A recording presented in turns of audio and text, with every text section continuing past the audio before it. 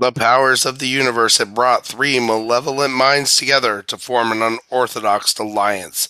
Through the marvels of technology and by the power of Craig, you have found them. First, there's Kat. Holds the powers of dark knowledge, horror movies, and too much true crime. And then there's Keller. With dominion over the bot Craig, she wields control over technological forces and has possession of the sacred written word. And then there's me, Dick, the keeper of the ancient films, and knower of all facts that are fun. And together, with their powers combined, they are the Clip Critics. Great deluge of December 2022. Deluge. And I got to be the hero of this. Which is very surprising, considering Josh came up and in true Josh style, he was all prepped. He had all the tools and all the stuff because he saw what was going on in the kitchen. He came up to join me as I'm wiping up the last of the water off the floor upstairs. Oh, that's awesome. I was like, oh. Don't need no man. I got myself.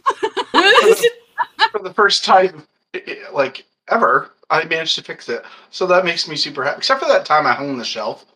But when I hung the shelf, it took me like 4 hours, and I was picked on profusely for taking 4 hours to hang the shelf. But it was perfectly straight. My brain heard that phrase. That is not what my brain heard. Anyway, I'm glad you hung a shelf. I kind of want to know what she heard, but okay. Yourself was the word that my brain decided, and I was like, "How is that a repair?" I apologize to anyone. Yeah, I heard. And yeah, I was like, no. Why is that construction? And that's real serious conversation. All of a sudden, I have goosebumps because I'm just so passionate. I know. This got weird quick. What is he doing? I don't know. I lose at charades always. I'm this, not this.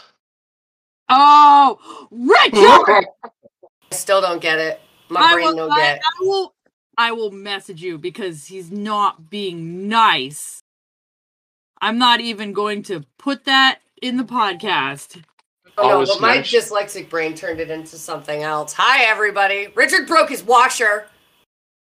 The washer had water coming everywhere. I didn't notice it was the washer. I noticed it in the kitchen.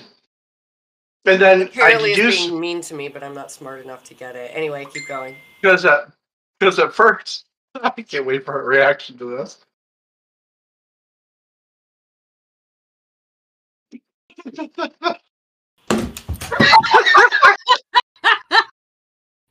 Ladies and gentlemen, she just got up and walked away. She took her headset off and walked away. There she goes. Into the bathroom. Cat has left the building.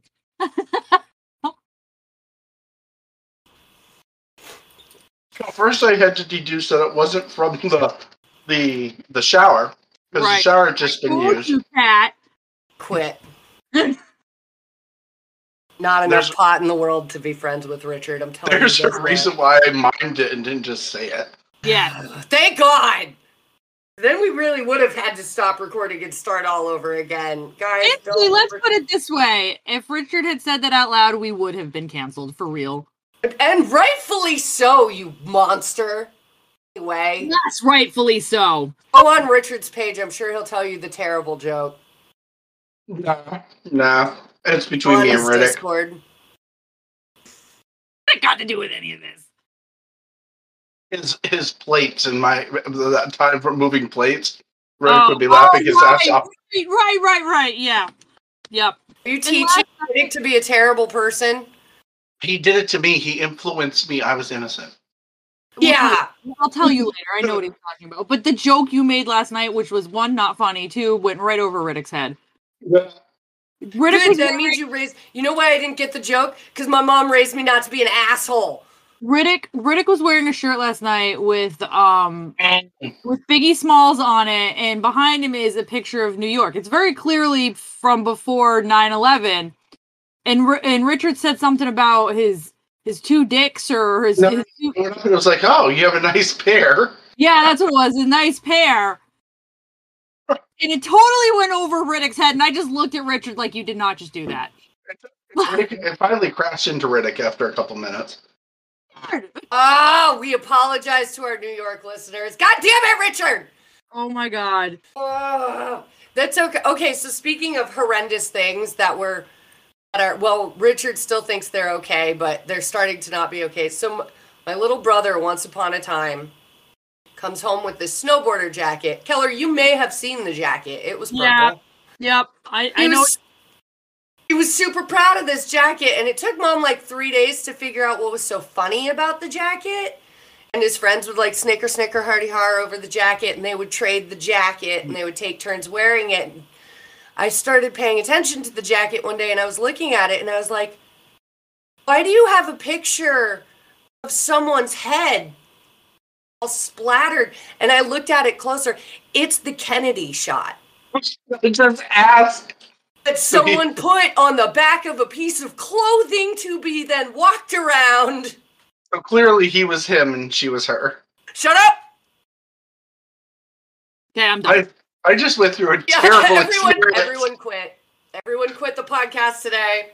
I went through a terrible experience that has traumatized me. But I came out of it. Okay. You know what we found out last night too? Riddick has not seen that movie. And both Richard and yes. How did he get out of that? I don't know, but both Richard and I looked at each other across the kitchen, and I knew both of us were thinking he needs to see it. Good excuse for reviewing. Not pressuring me into seeing it. It was like, yes, we are. Oh, that has to happen. Everybody needs to know about that movie and that it exists in the world. It's okay. I introduced Jeremy last night to Cure for Wellness too. Oh, that movie needs to not exist. It's so beautiful and well written. It's not tea related. I don't know what it is. I've drank 3/4 of this cup of tea, and I don't know what that. Okay. Well, if it's going to kill you, it's already going to do it. Tea? I don't know. It's okay. So now, how about a tea story that was terrifying? I was sitting in Josh's car the other day. Got in, not realizing that I hadn't been in the car for a little while, and my tea bottle had come out from under the seat. Oh no! And I was like, "Oh, tea!" So upset. I naturally open it to drink it. And then there was this sluggish thing that was inside that I swallowed, and it was terrible. Oh! And I'm like, oh! It was my God, Richard! So awful. Oh God! You want to know what's even worse? Richard's been on a roll. So yesterday, Jess was talking because we all did like a late Thanksgiving dinner last night. So upsetting. So Jess was talking about what? It was second Thanksgiving. It was second Thanksgiving, a week before Christmas. Anyways, so Jess was talking about how she's buying things to make for Thanksgiving and, things to go with it, including how she was going to make mac and cheese, and she bought some sushi to kind of be like an appetizer. Oh. So we're driving back from D&D in Jeremy's truck. So Jeremy's driving, of course. I'm sitting in the passenger seat. Casey's in the back.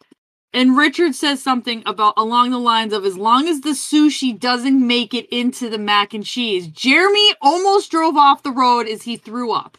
Like, he literally started gagging and was like, sushi in the mac and cheese. Like, it was hilarious and gross all at the same time. Wait. Lobster mac and cheese is delicious. Well, I didn't know that sushi couldn't exist that way.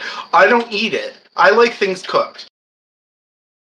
No, he's talking like California, because Jess buys like California rolls and like shrimp tempura rolls and stuff like that. Oh, delicious. Yeah, no, that doesn't belong in I don't eat fish at all. Knowing that, and then the putting it in the mac. Is it because they don't have sex? No, it's because my father used to go fishing for trout over in the brook, and when he pulled them out, he would snap their necks, and then he would bring them in and set them in the sink, and the smell and everything would just get to me, and I would rather throw up than touch it. That's one of the reasons I can't eat. Weird way to deal with that. Like, I can eat some. Not you, him. Right. No. I can eat some types of fish, but I can't do salmon because of how much we had it growing up. So I totally sympathize with that. In fairness, I have tried to eat periodically here and there. I will try something fish, and I have yet to enjoy it. So 43 years in, I'm not sure that that's going to change. Is that why you went from being married to a woman to married to a man? I was going to make the same joke! I mean, it's not, but not the point. I was married to her for 10 years. Sometimes people change their mind. I don't get to pick at Richard very often, so when I find the opportunities, I have to do it. She does. It's true. Anyways, okay, I'm gonna go get rid of my teacup because I don't know what this nasty floaty sinky thing is, and then we should actually start the podcast, right? Okay, and then we'll talk through this. Okay, I'll be right back. Like when you told that tea story, the reason it was so alarming and disturbing is because I have watched in real time someone else do that. Yeah. It's like find their and there's something about tea. I think that's because of the sugar in it, but it gets this weird layer of gloop. And I watched someone just not look, and I went. But okay, but the problem with that is I drink my tea unsweet, so there's no sugar in it at all. I wonder what it comes from then. It there just must be kinda something congeals. that Yeah. Yes. Huh? I missed the whole conversation, but Jeremy. We were talking about the chunky tea. Oh, We're gross. talking about why tea does that because he was saying it was unsweetened, and I thought maybe it was the sugar that makes that floaty mold on top. But I think no, thank you. The tea leaves themselves, honestly, I think it's just a byproduct of that. Anyways, Jeremy asked if Richard was bragging yet, and I was like, oh yeah, he's bragging. He's very proud of himself. Whoa. As he should be. I'm not saying you shouldn't be. That's what I said. I said you should. He's all proud of himself. He should be. And Jeremy's like, oh, so he's bragging about it. Yep. In fairness, I still couldn't have done it without having a Jeremy on the phone a friend line. But not the point. Jeremys are handy to have. Sometimes one needs a Jeremy. There is never a time now that I do not need a Jeremy. I didn't know that was missing from my life, and now that I have it, I can't go back. But now that I know, you cannot take it away from me. It's a line from something. Like some terrible song. Probably. Some terrible early 2000s love song that's Probably weirdly inappropriate. Borders on stalking. 98 Degrees? No, that's the song I'll be watching. My Uncle Justin knows one of them. Really? Oh, I listened to Black Hole Sun the other day. Yeah, he just casually he went to college with them while he was in Seattle or something. So they were like buddies. It's just a weird coincidence. Yeah. Yeah, anyway. He used to chase me around with their pictures and be like, which one's the cute one? He thought it was really funny. Anyway, we watched something that has nothing to do with any of those things, isn't nearly as fun, and has nothing to do with Christmas because apparently takes place in fall. Yeah, I noticed that. Yeah! I'm super sorry, everyone! Kat's fault. If I recall, Kat's the one that picked House of Yes, too. Do we expect anything like that from her? Well, and House of Yes had Thanksgiving dinner mentioned. Yes, it did. And at least it was fun. With Krampus, it was fun. It was a blind pick and it was fun. House of Yes was fun. This was sad. This was just a sad story about lower class rural America dying town. Yeah. It's like horror Princess Mononoke creature involved, which is pretty great. It's called the Wendigo, but we're going to call it the Spirit of the Forest through this whole thing because it looked like the Spirit of the Forest from Mononoke. It really except did. all horror-y. Yep. All we needed was a giant wolf, and this is Princess Mononoke horror. Yeah, I would agree. Princess Mononoke was better. Princess Mononoke is better, yeah. It was certainly more fun. Yep. But story. I have one good thing to say about it. Okay. And she's right. Every time that a plot hole came up, they within 5 minutes fixed it. It's very intentional. Wasn't that impressive? They just kept adding shit and then fixing it, and I was like, "What? Okay." What about that? That to me is good story writing. Like that, when you can fix your plot holes like that, that's good storytelling.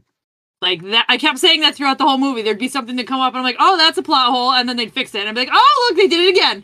Like not anymore. It's not. I thought the writing was really good. It was like this movie's assembled well. All things considered, some really great, very talented people worked on it. The movie is very predictable. It is very predictable. Yes, like I didn't get the exact characters right, but I got the exact camera angles right, which was disturbing. Yeah, especially that ending scene. That ending scene, yeah.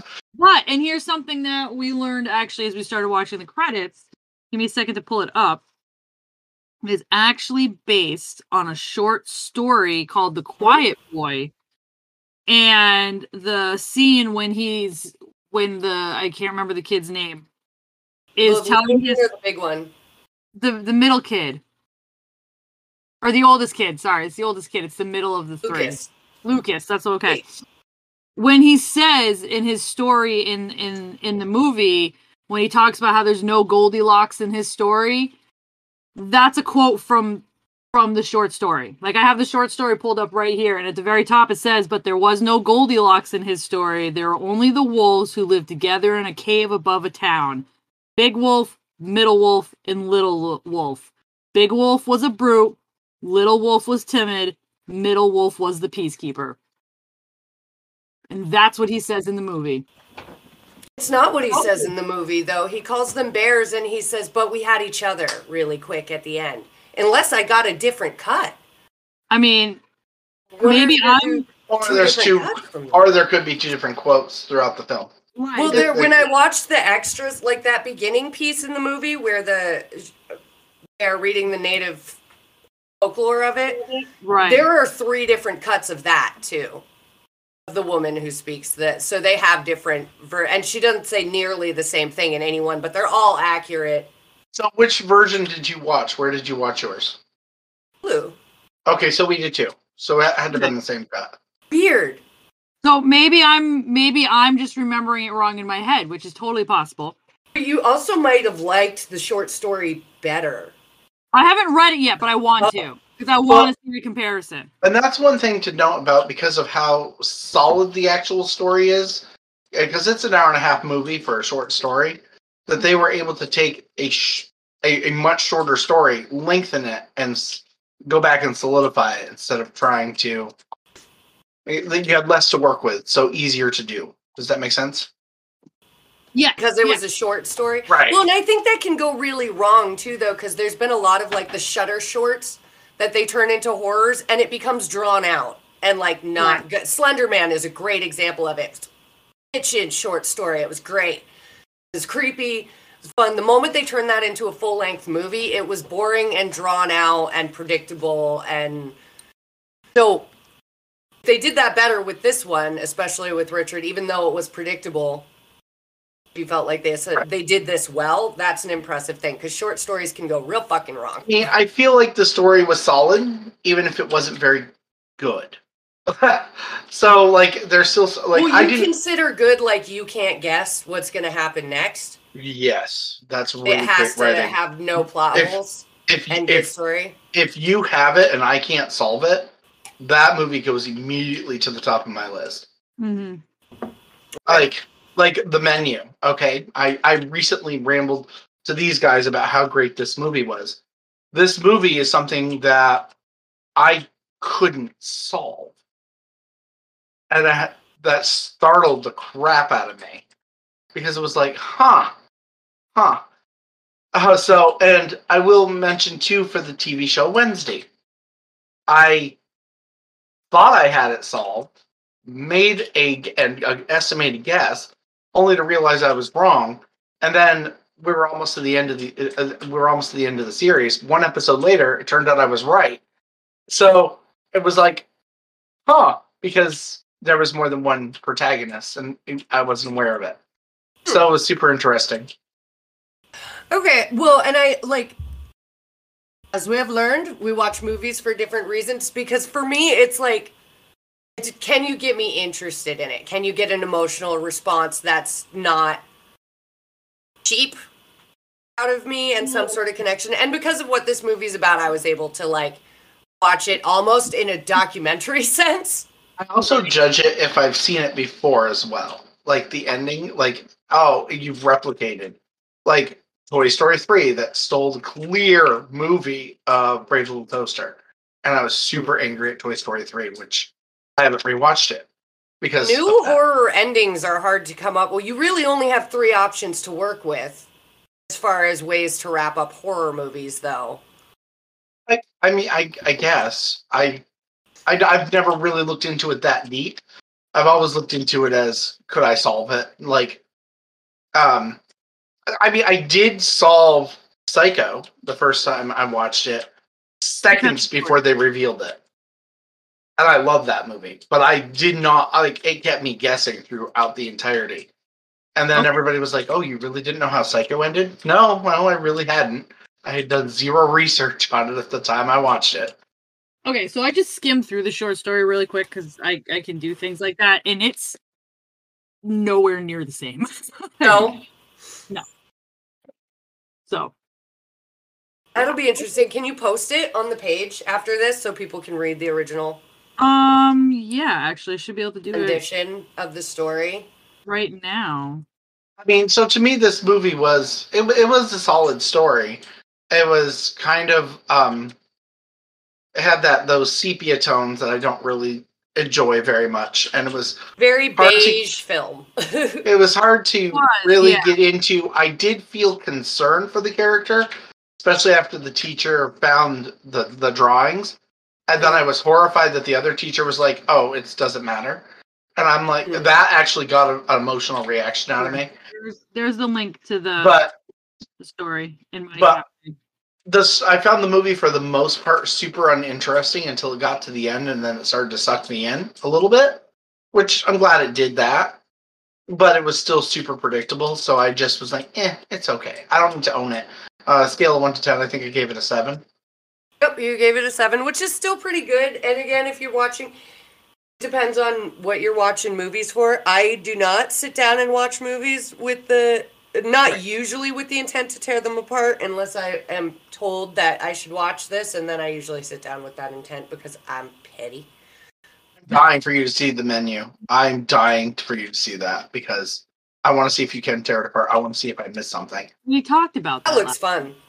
That looks fun, though, and that looks like something I would be fascinated with and enjoy because it's in that psychological horror realm. But, so this was, so how, I think I said, me and Richard were talking, I think how I described this film was like, this is a good movie for me personally, or anyone who has been in this world. You should give them that example, because it's not a world I grew up in, and your example really actually hit home and made me actually appreciate the movie more than I had. Okay, so I was raised in small town America, and we had my original friend group, with the exception of Keller's sibling, who me and her were friends for a while. There was 5 of us, and every single one of them is now struggling with addiction, or has had some sort of terrible story in their past. There was a horrible person that was doing horrible things to the girls. This was a very real thing that happened in the world.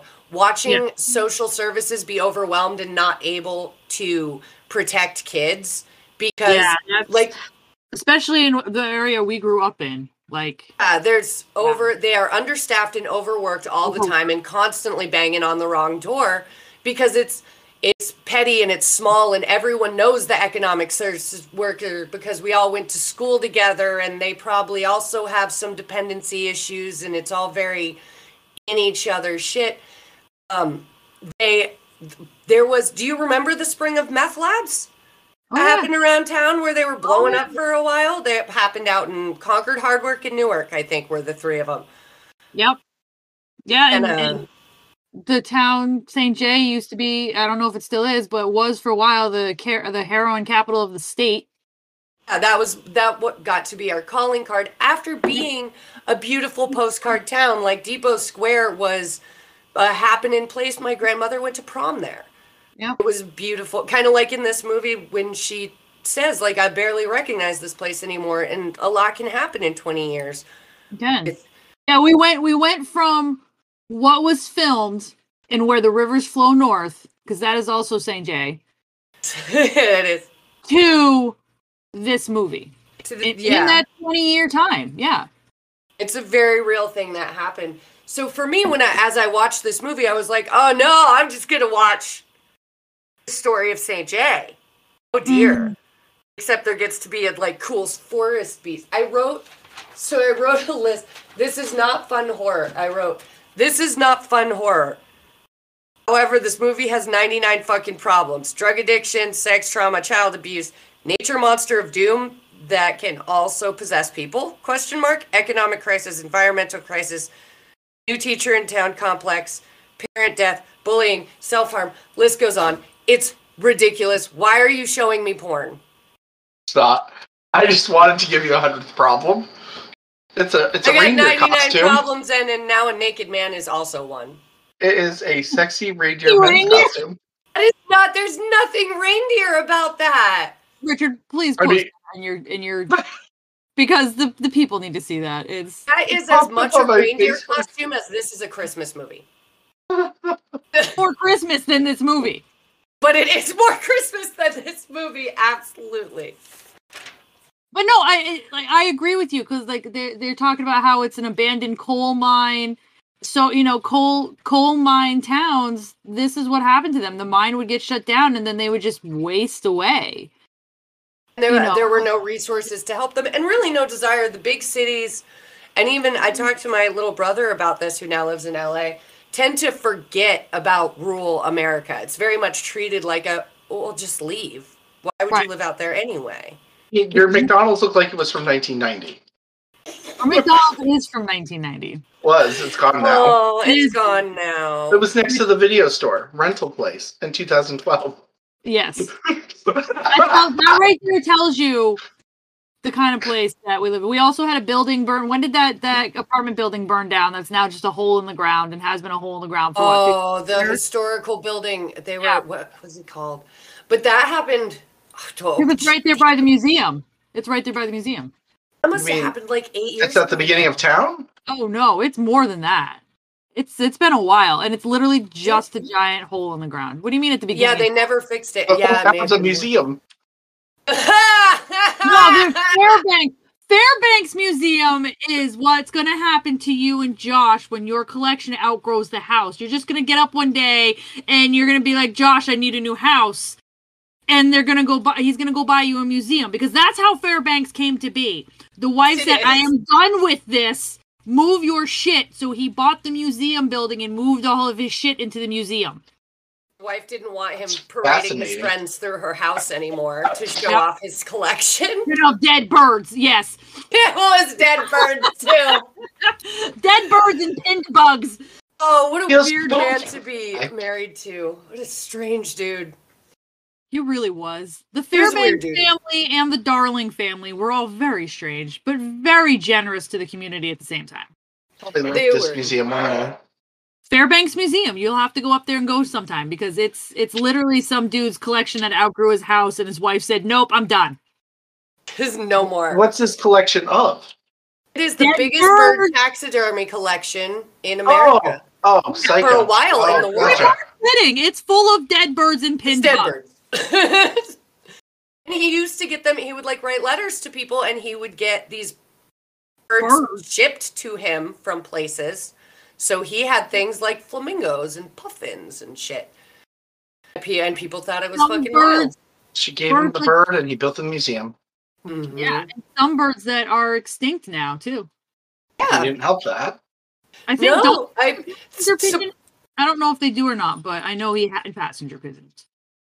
I know he supposedly the collection was obtained all as humanely as possible, but yeah, I think he is. Yeah. He also has, there's a couple extinct things in there. That's actually pretty cool, and we don't have very many taxidermied versions of them. It would have been weird to be wife. It seems fitting for a town that has a McDonald's from 1990. The museum is appropriate. You're not wrong. Growing up there, you don't realize how backwater behind the times you are till you move away, and then you are like, "Oh my god, I literally have been living in the 70s for the last 30 years." You're in a 20-year time bubble here. We're 20 years behind. They passed Rutland now. Hmm? They surpassed Rutland now. They still have a movie theater. We don't. It's true. We do still have our movie theater, just barely. And the movie theater just expanded to 4 cinemas not recent. Yeah, there's 4 of them now. Really? There used to be 3.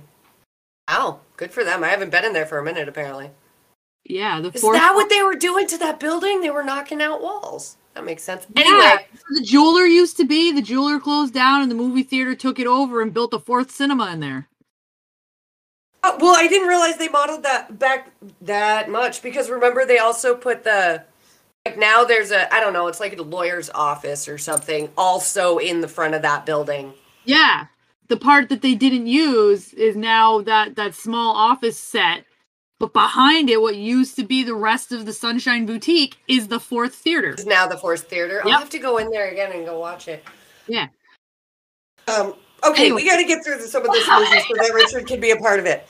But yes, so this, like the small town, this trope to me was very important because this is like a real thing that happens. And unless you've watched it happen, it can seem, actually there, as we go through it, so you get we do get the beautiful overwater crane shot, which now permanently reminds me of Cure for Wellness. So Richard, thanks for that.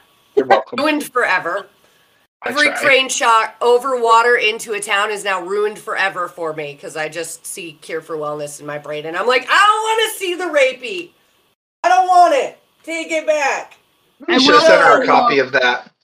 Both Richard and I, in the beginning of that movie, when Lucas encounters the skunk, both Richard Aiden. and I. Okay, so I spent the whole first watch of this movie thinking that was the older brother too. It's the baby brother that's with the dad. Aiden. Yeah. Lucas is big, Aiden is little. Right. Okay. But it was Lucas that kills the skunk. Yeah. Oh, okay. Yeah. I thought you were talking about when he goes into the mine shaft. I'm sorry. Different spot. No. Oh, yeah, no, that too. That is the baby brother. Yeah. So when I first watched this movie, I was like, but why'd the brother get possessed? Until I put it together that was the younger brother. Because they look so similar with them all, their faces all grunged up. Oh, yeah.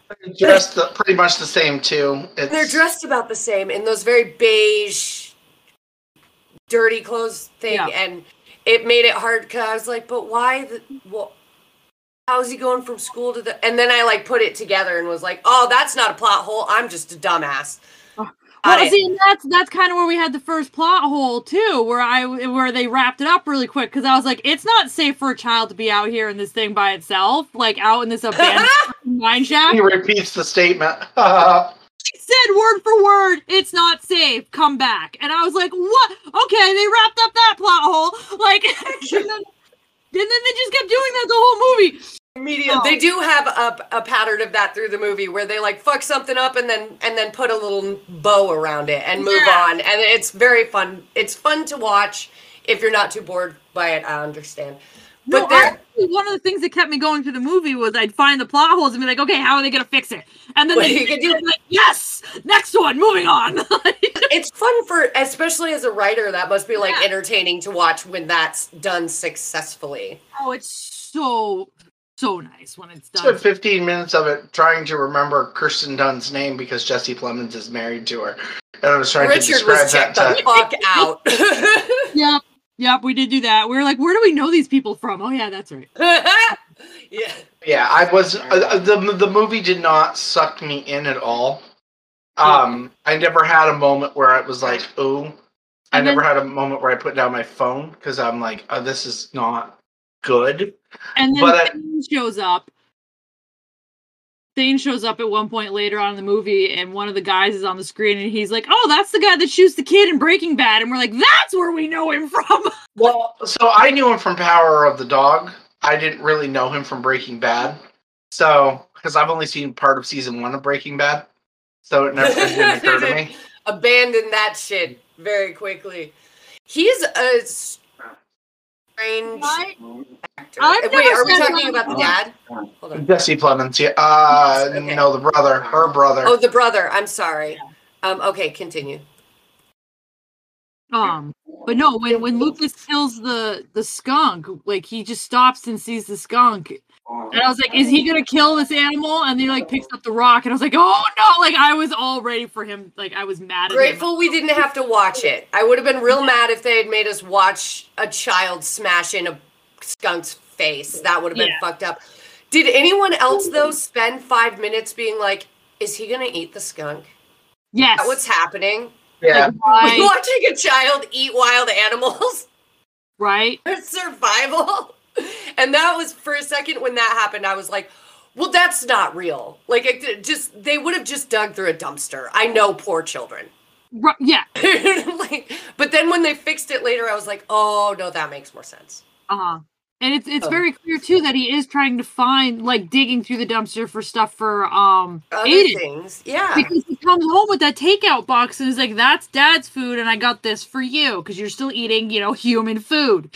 Like, yeah. He throws it up.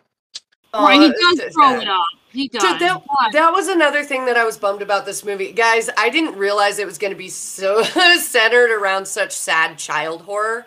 Where it's just like, you're watching. So essentially, this whole movie is based around abuse cycles. It is. Really, that's like kind of the synopsis. And then the Wendigo is used as a catalyst for the result of human beings falling into their darkest selves, whether it be drug addiction or succumbing to your abuse or whatever. I have to know, you said that was bad child horror. Is there good child horror? Yes, when you watched that fucking what was it? In The Invitation, where that little fucking bratty kid tattles on that woman and she fucking smokes him. That's the best thing I've ever seen. Yes. And yes, there is fun child horror. This is not fun child horror, because this happens to children and it's just sad. Miss Peregrine's isn't horror, but it's fun child horror. Yeah, you could take out the supernatural elements of this movie and have the same. It'd just be a documentary. Yeah, really, honestly, like any small town Vermont, any small town USA, like.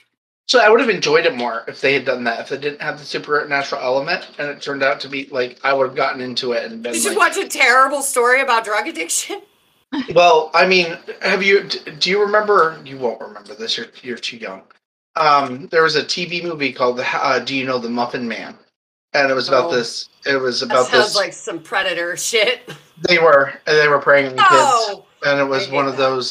They were doing it like, if I recall, it was like some sort of a cult or something. Which I'm surprised you haven't seen it. Now I gotta find it anyway.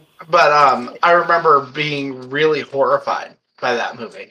So already terrified by all that suggests. I don't like it. I don't like it. It's problematic. Okay, and now I gotta go fight. God damn it! Why, Richard? How do you do this to me? You're constantly putting me in a position where I have to absorb information that I actively have somehow magically avoided through my life. It's fun. It's fun facts with Richard, everybody. Oh my god! It's 1989 with Pam Dauber and Anthony Geary and Brian Bonzo.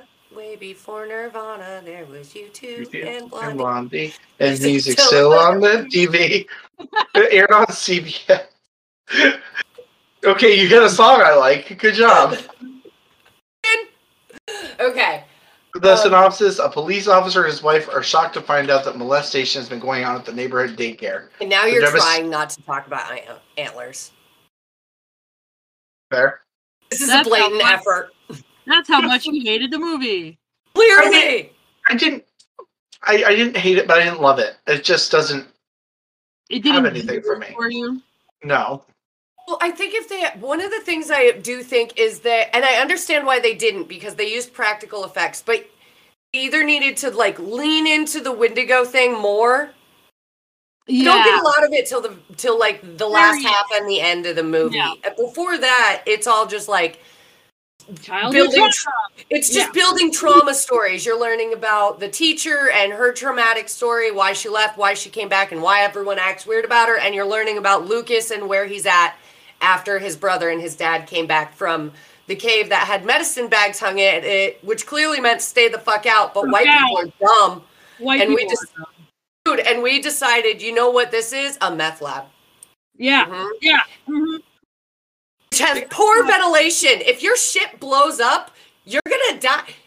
Okay, that was the one thing. And Richard said this movie wasn't very believable. The meth lab in the cave was bullshit. And I was like, that is actually bullshit. You are correct with that. That was terrible planning on these drug addicts' part. It's not good meth lab having skills. But in their defense, it was the only place in town that was abandoned and they could get away with it.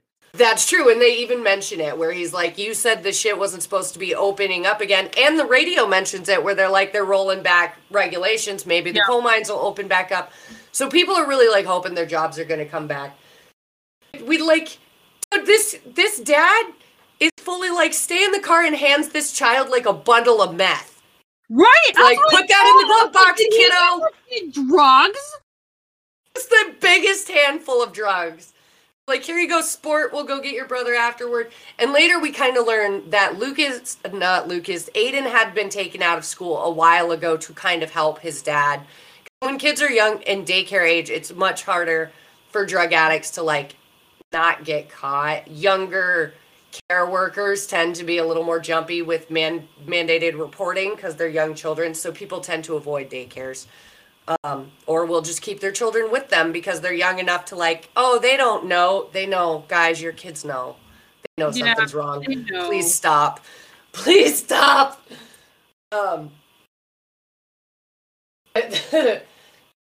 I did think, so this was my one thing, when Aiden goes into that shaft, like, the guys are like, oh my god, scary monster, and something clearly, like, fucks the two dudes in the cave, and this poor child is just like, daddy, and just walks into the dark cave, and we just get antlers.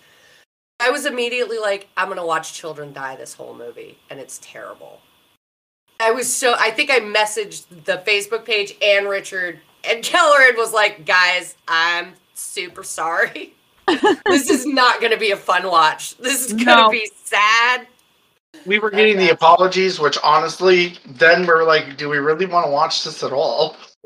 I did not hype this movie up at all, guys. Like, I watched it a week ago and I was like, dude, they're going to hate this shit. This is going to be the worst for them. This is only a movie for me. I gave her a movie that had the song Raped in the Face, so I gotta say. And we just came off Hamlet. Oh, Hamlet 2 was so good, though. It was so fun and hilarious and campy. And then, like, after Krampus, that was, like, campy and hilarious. And then I gifted you guys with this, like, not the right season or holiday, depressing-ass subpoena tone. Man, Sorry. Story is better. Was. I hope it is. Oh, I hope so too. So the other thing that we finally, like, that's all we get with the kids. And when we cut to the bathroom, did anyone else, we're gonna move forward to the scene with the teacher in the classroom, hiding in the bathroom like a weird, emotionally stressed person. So did you guys notice in the classroom, when we're in the classroom and the teacher's like, folklores and myth, let's talk about it. Everyone except the little blonde girl in front looked immediately at their desk and would not talk about folklore, story, none of it. They weren't having, so I would argue the little blonde kind of knows. Right, and the little blonde girl to me seems like, I think she's an out-of-towner. I genuinely do. So was the teacher, technically. Right, the teacher's returning. Either this little girl is an out-of-towner that moved in, or is like the mayor's kid, so hasn't felt the famine that the rest of the town has yet. Like the one kind of middle-class kid in town, so is kind of okay. That's very possible, too. But she raises her hand, she's like, Goldilocks!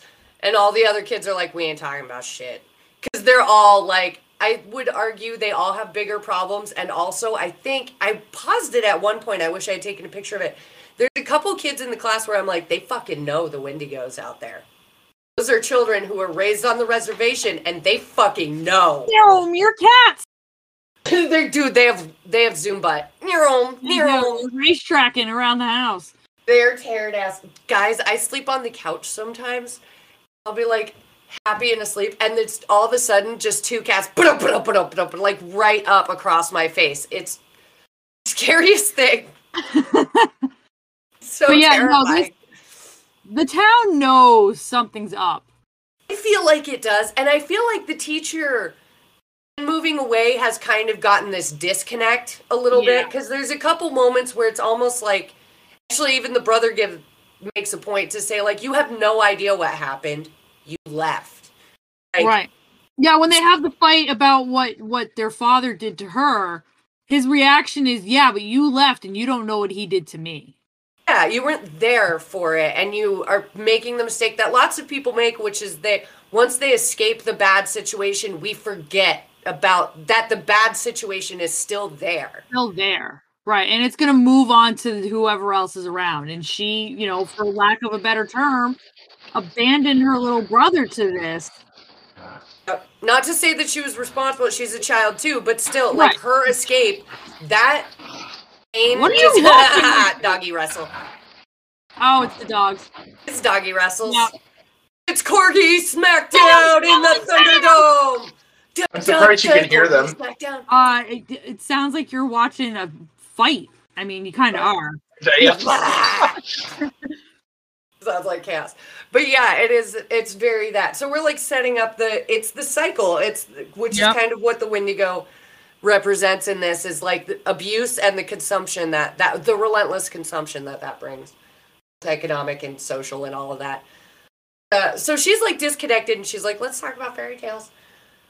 Lucas is like, I ain't talking about shit. I have better things to worry about. Class is dismissed. Everyone's supposed to write a fairy tale. And this is where we see Lucas murder a skunk to presumably take home and eat. But he's not eating it. He's feeding it to his now rabid meth dad. Yeah. Not necessarily a meth dad anymore, but it's still it's a very real. If you've seen anyone detox from anything, it is you turn into an animal for a little bit. All your smart brain. Go hang out in a rehab, volunteer some time, check it out. It's terrifying. Oh, I can imagine. But it's something important that people recognize, why they're like, humans aren't human anymore when they're in that detox phase. That's kind of what we see with him almost. It's very reminiscent of that. It really is. It kind of gives you that, holy shit, there's this feral quality. It kind of takes over, and it's clearly he's possessed by the whatever was in the cave, but it is an allegory to like a de-evolution of like losing your humanity for sure. Mm-hmm. Right there in my notes, he's not eating the skunk, is he? I don't want to see him eat the skunk. I like when we get the flashback of the dad and how he progressed, like later on in the movie, and how he progresses to where he is. Like, he really tried to protect the kids. He does make a point to try to isolate himself away. He tries really hard, and that was a part of the movie where you go through those flashbacks where I was like, these fuckers are gonna make me cry. This isn't fun. This isn't fun horror anymore. No, it was exactly where I got. I was like, this isn't fun. This is just a reminder. I hate you. I hate you. I hate this movie. I hate everything. But I like spent the day angry. But it was like.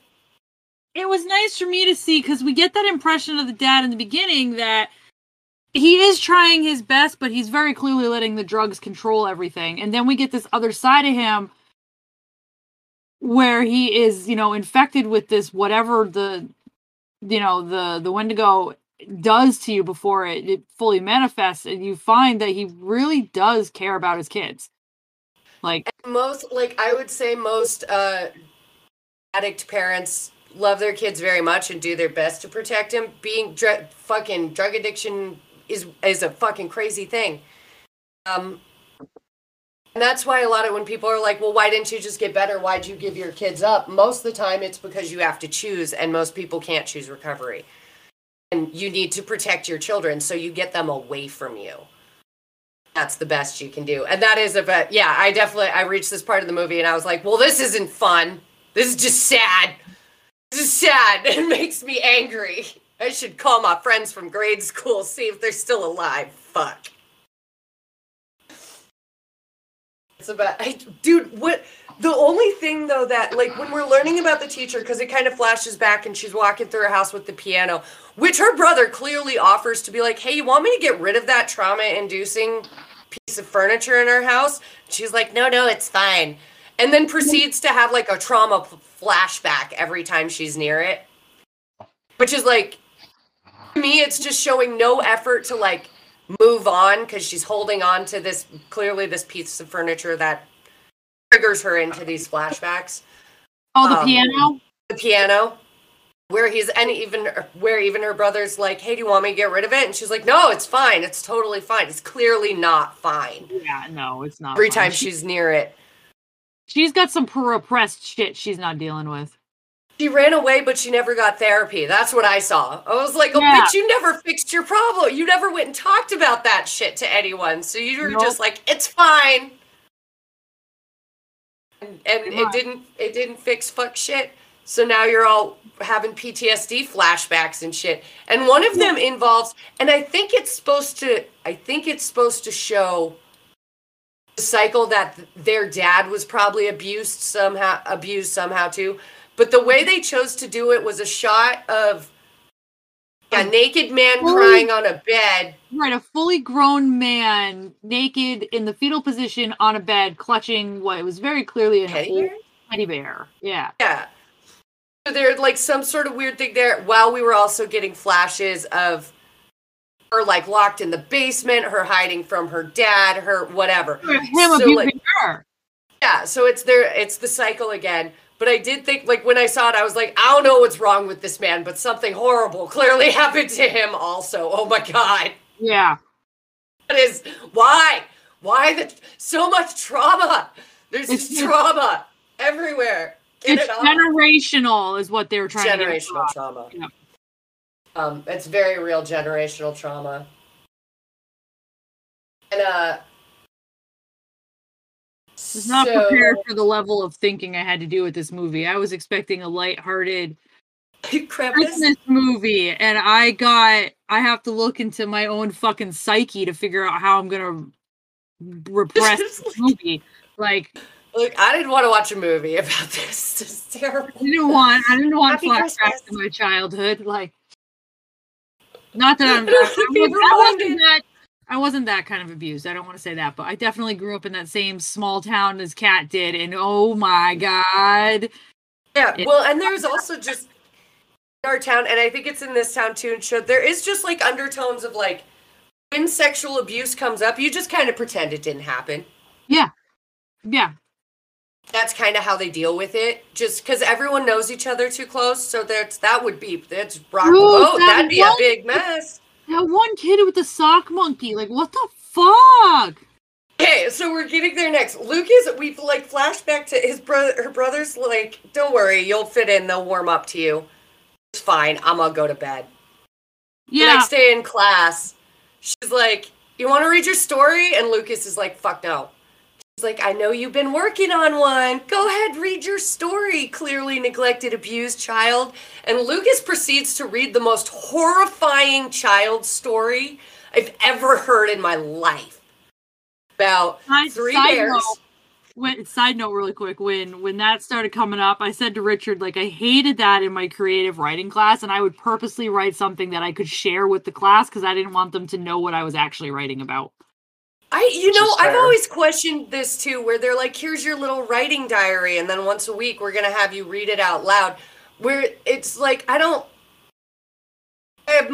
think you clearly explain to children the difference between writing privately, unfiltered thoughts, and then writing something in preparation for reading it to other people. You should warn people when you're going to have them do that so that they can filter themselves accordingly, because kids are real mean and will pick on you about anything. And that's why I did it the way I did it. The stuff that the class heard was not what I wrote. This was the only way to protect yourself in that situation. Yeah. It's the only smart way to do it. And I've always found this weird when teachers do this. Not the reading out loud, but the like tricking you into writing something under the precedent that it's private and then having you read it in front of the class. It's bizarre. Please don't do that. And not giving you the option to be like, no, what I have is not for public consumption. Yeah. I did have one teacher who was good about that, but it was I think it was 8th grade, and they were like, would you like to read it to the class? And if the kid was like, no, they were like, all right, what about you? And then you just move down the line and there was always like 2 or 3 kids who were super stoked to. And then they got on the pony, and then there was a sunset, and it was always the worst writer in the class, but it's fine. It's because I thought they were the best writer in the class. Mm-hmm. They got off on the yeah. Mm-hmm. But I will say, it's, you know what? It takes something to be willing and open to like read in front of people at the drop of the hat, and I will not short them that. Good on you. No, I won't either. Hell, I don't like reading my stuff now. Somebody's like, "You've got 2 books out. Do you want to read it? Read some of it publicly?" No. Want to read a chapter? No, I do not. So badly, it's the last thing I would ever want to do, actually. Thank you so much for asking. If you want to pick up a copy of it and read it publicly, I will sit in the audience and I'll be super I don't want to read it. I wrote that shit. I know what it's about. I don't want to read it. No. What she should do is sit in the audience and be like, what is this shit? I can write better than this. And heckle herself. Dude, Kevin Smith did that at a seeing of Chasing Amy to his own movie, where apparently in a control audience, one of the people was like, I really loved the character. I think the character's name was Banksy, which is hilarious because that's an artist's names now, and I think he did that on purpose. But the character Banksy is like super homophobic and uses gay slurs through the whole movie, and then by the end of the movie, he's like, gay. And someone in the control audience was like, I really related to Banksy. And it turned out that he was gay. What does that say about me? And Kevin Smith is like, and I piped up from the back, it means you're fucking gay. And I thought that was hilarious. See, I want to do this thing though, where I like go and write my own fan fiction of my stories and then post it and see how long it takes people to find it. 1 and 2, figure out whether or not it's actually canon material. Like, is this canon to the story, or is this the author trolling us? Or am I just making shit up for funsies? Who knows? 3 bears. I've let us wander away again. Okay. Baby Bear, Big Bear, Little Bear had each other, but then Little Bear came home one day, and Big Bear and Baby Bear were different. And Big Bear got violent, and they had no meat, and it was real scary. And the teacher's like, that's a real great story, Lucas. And Lucas is like, but they had each other at the end. Yeah. Which I think he P.S. added that on when he realized how fucking terrified the teacher was. Yeah. He was like, happily ever after, it's fine. Yeah. Don't worry about it. But they learn to be vegetarians, the end. Right? And then they all switched to veganism. Bye. Right.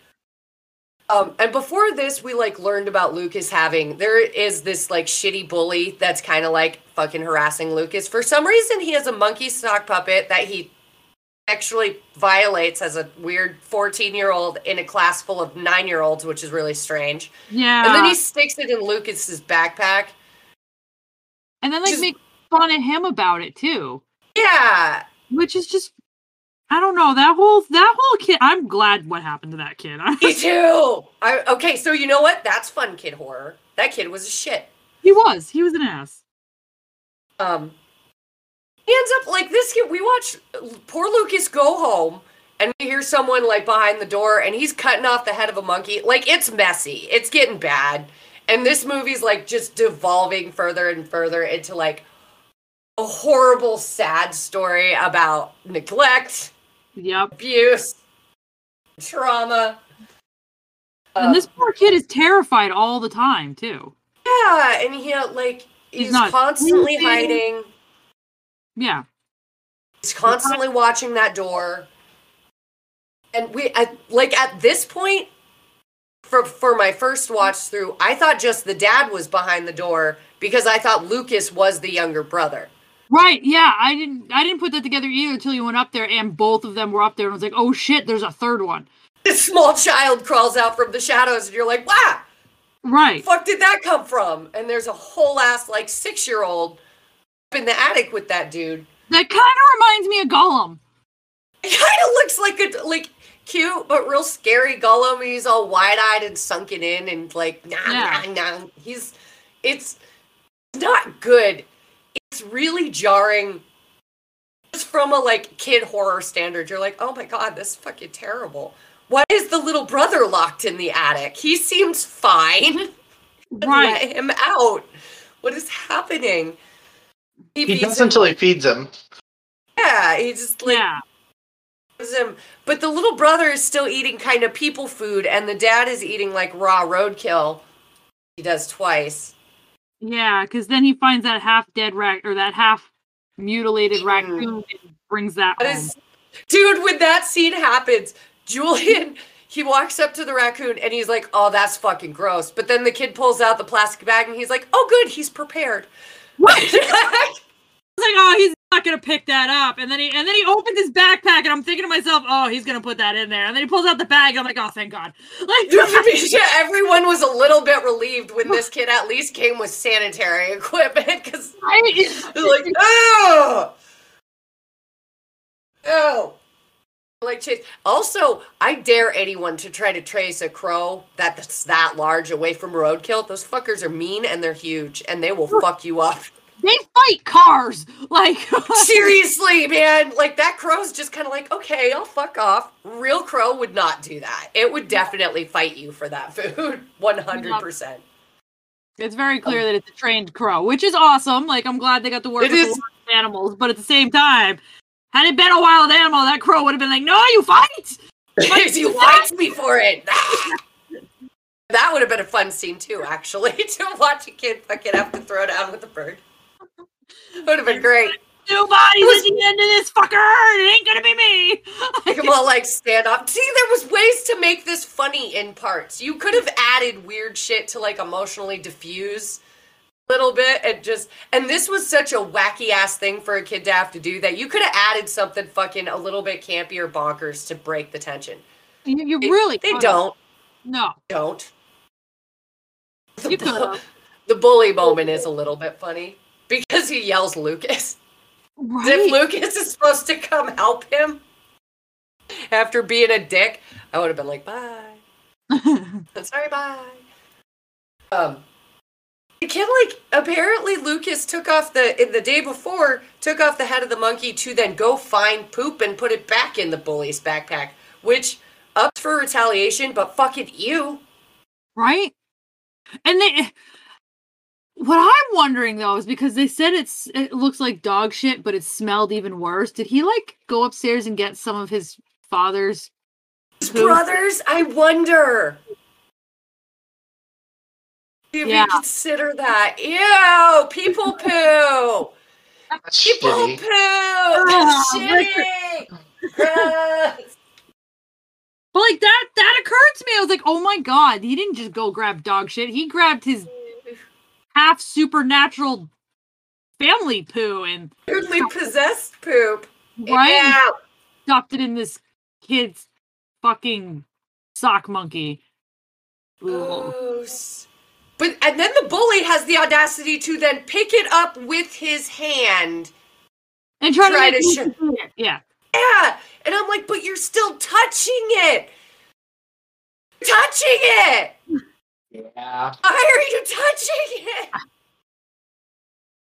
And I immediately was like, where are the fucking adults in this? This is like the movie fucking It, where there's just renegade children running around. Stranger Things all over again. Stranger Things all over again. Where is the supervision? There's just children violently bullying each other. Luckily, fucking that one teacher comes out and takes Lucas to the fucking nurse's office. And looking at this, they digitally did this to this little boy's body, thank God. It is alarming looking, though. Yeah, no. How emaciated this child looks.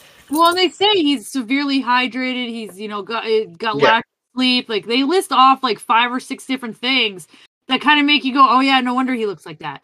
Yeah. Yeah. Severe signs of neglect. Yeah. And I have, she's like, oh my God, we have to do something. And the school nurse is kind of like, eh. And so she steals Lucas's information because the school district is like, I don't know, all the kids are emaciated and neglected. Right, yeah, because they're all like, it's a dying mine town. What do you expect? Yeah, like the principal even says at one point, like, parents take their kids out of school all the time so we don't smell meth on them. It's pretty normal, actually. Right. Yeah, and then the little, she like basically says that's what happened to the little brother. Like, there's a reason that Aiden is not in school, and it's not because he's being homeschooled, or because she's like, is he being homeschooled? Is he sick? And the principal's basically like, nah, he sells meth with the dad. Like, yeah, exactly. It's exactly that. And she's kind of like, oh my God, we can't do anything. She's like, what do you want me to do? Right. There are no resources. There's no foster family for these kids to go to. The best we can hope is that, like, for 6 hours a day, he's safe. That's what we offer these kids. And I have heard someone say that to someone's face before. That is a very real thing that people use to justify not helping, which is, I don't know, for 6 hours a day, they're safe at least. Right. We can guarantee they get lunch out of it. At least we know they're eating once a day. Like, yeah. During COVID, that was said all the time when people were like, what about these kids who are now locked in their house potentially in abuse situations? And everyone in this town at least was like, we'll send them lunch. Yeah. Yeah. Same here. We're like, well, we have a bus that can go around and drop off on the corner. It's raining in the kitchen again. That's the best. I have to step away, guys, just for a second. Okay. Did your washer come through the ceiling? Oh my God. Josh just said it's raining in the kitchen again. Oh my God. Such a fucking mess, guys. This movie, so I vote that we have a Clip Critics Cursed movie list, very much like the cursed movies of The Omen, and this should be at the first of it, because we've been trying to get through this episode, guys, for a week now, and shit just keeps... 2 weeks. And shit just keeps going wrong. We didn't do it last week because Richard and I were basically, like, immobile due to pain. You know, yeah. Health reasons, physical issues. Now Richard's roof is raining. No, his kitchen ceiling, which is downstairs. Yeah, their washer and dryer is upstairs on the second floor, right over their kitchen. So when it rains, it pours in the kitchen and the dining room and their really nice table and their beautiful hardwood floors, guys. It's so bad. It really is. I feel for them. I really do. But it's a homeowner's nightmare. He may not come back. So he may or may not come back. So if you don't hear Richard again, that's fine. Busy. Yeah. He busy. We just gonna keep going. Just keep track right along. Kind of like the children without this economic services support. They just keep going. I know, it's such a nightmare. It's so bad. But the teacher's going to take some initiative because she's like, I don't know what to do. I'm just going to like fucking call. Because teachers are mandated reporters. They can do this. Kind of. Yeah. You can call the family to check. I actually just got a truancy letter for my kid. Did you really? Yeah, and guys, in Vermont, truancy is basically legal. Yeah. No one makes their kids go to school here. There's been so much. You've probably heard me mention on the podcast before, my fiance's been diagnosed with a form of cancer. It's been chaos down here, Tom. So apparently somewhere in the mix, we forgot to call the school enough times so that I actually received a truancy letter. I've never actually seen one of those. But it's wild. And they were like, you have to like check in and account for these days. I was like, wow. Wild. We did 5 days in under 6 months? Huh. Yeah, see, that's the other thing you have to realize in our state. Truancy isn't because you don't get truancy letters because you've missed, 6 months of school. You get truancy letters because you missed 5 days. But it has to be consecutively over 6 months or something. So this does two things. It leaves a lot of space for like kids to slip through the cracks as far as check-ins.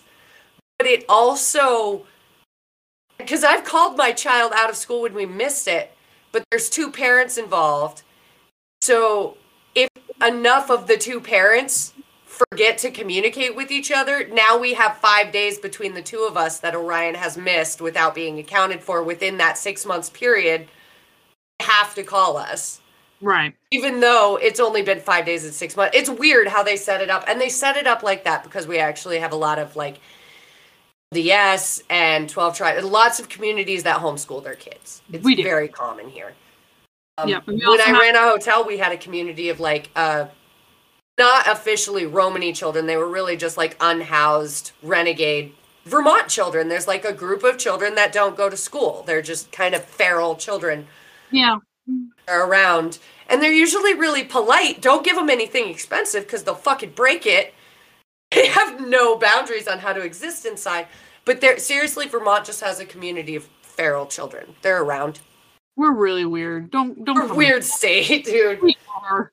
We're backwards on a lot of different things. Kind of far behind on shit. Dad doesn't answer the phone though. He just goes blah behind the door, which I was like, hey. Yeah. Yeah, he kind of freaks out when the phone rings, but it's almost like it triggers him something. Yeah. Where he's like, must eat phone. He's very animal. By this point, he's just become like a weird rabid golem creature. The principal does say though that if she gets a chance, she'll go out there and check on them. Yeah, she's like, fucking fine, I'll go look, I guess. But there's really, the reality is there's nothing she can really do. Yeah, there are no resources. It kind of is more of one of those conversations. She's like, I'll go out there, but I'm going to waste my time, and you're making me waste my time, and fuck you. Like, I guess. Right, like, she, like, rolls her eyes and is like, sure, I'll go. You know, like, it's very clear that she knows nothing's going to come of it, but because she was asked to, she has to. Well, and I think part of her recognizes that as, like, this teacher, I forget her name, I think her name's Julia or something. I think that his brother calls her Jules. They clearly, if they're adults and they're all from this town, then they would have known each other as children. So probably the principal, because Jules at one point is like, it's textbook this, and the principal has to be like, you are not a psychologist. Hold on. But it does look upsetting. They're very upsetting drawings. You're right there. Hold on, let me mute him. Okay. Get that to you. Okay. Okay, we're muted. Wait, I think I just muted him for me, though. Well, how do I mute him for me? Can I do that? The recording will still pick it up, though, won't it? Right.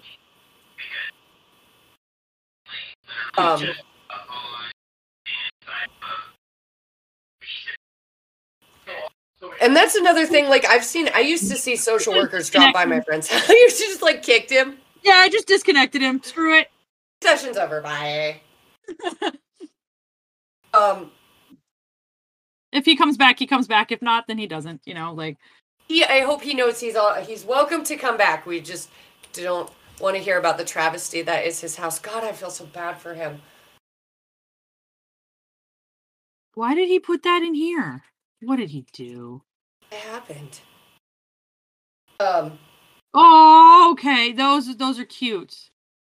Well, between all this, what happened? I was. So I'm in. I kicked him from the recording studio, but I'm in my Keller's Cafe tab. Yeah. And he posted something. Richard posted something underneath my post of the short story, and it's a link to a whole bunch of My Neighbor Totoro pots, like flower pots. Hey, let's go, My Neighbor Totoro. Sorry, I had too many layers happening. One of them had to go away. You know how you just preemptively overlayer sometimes. Yeah.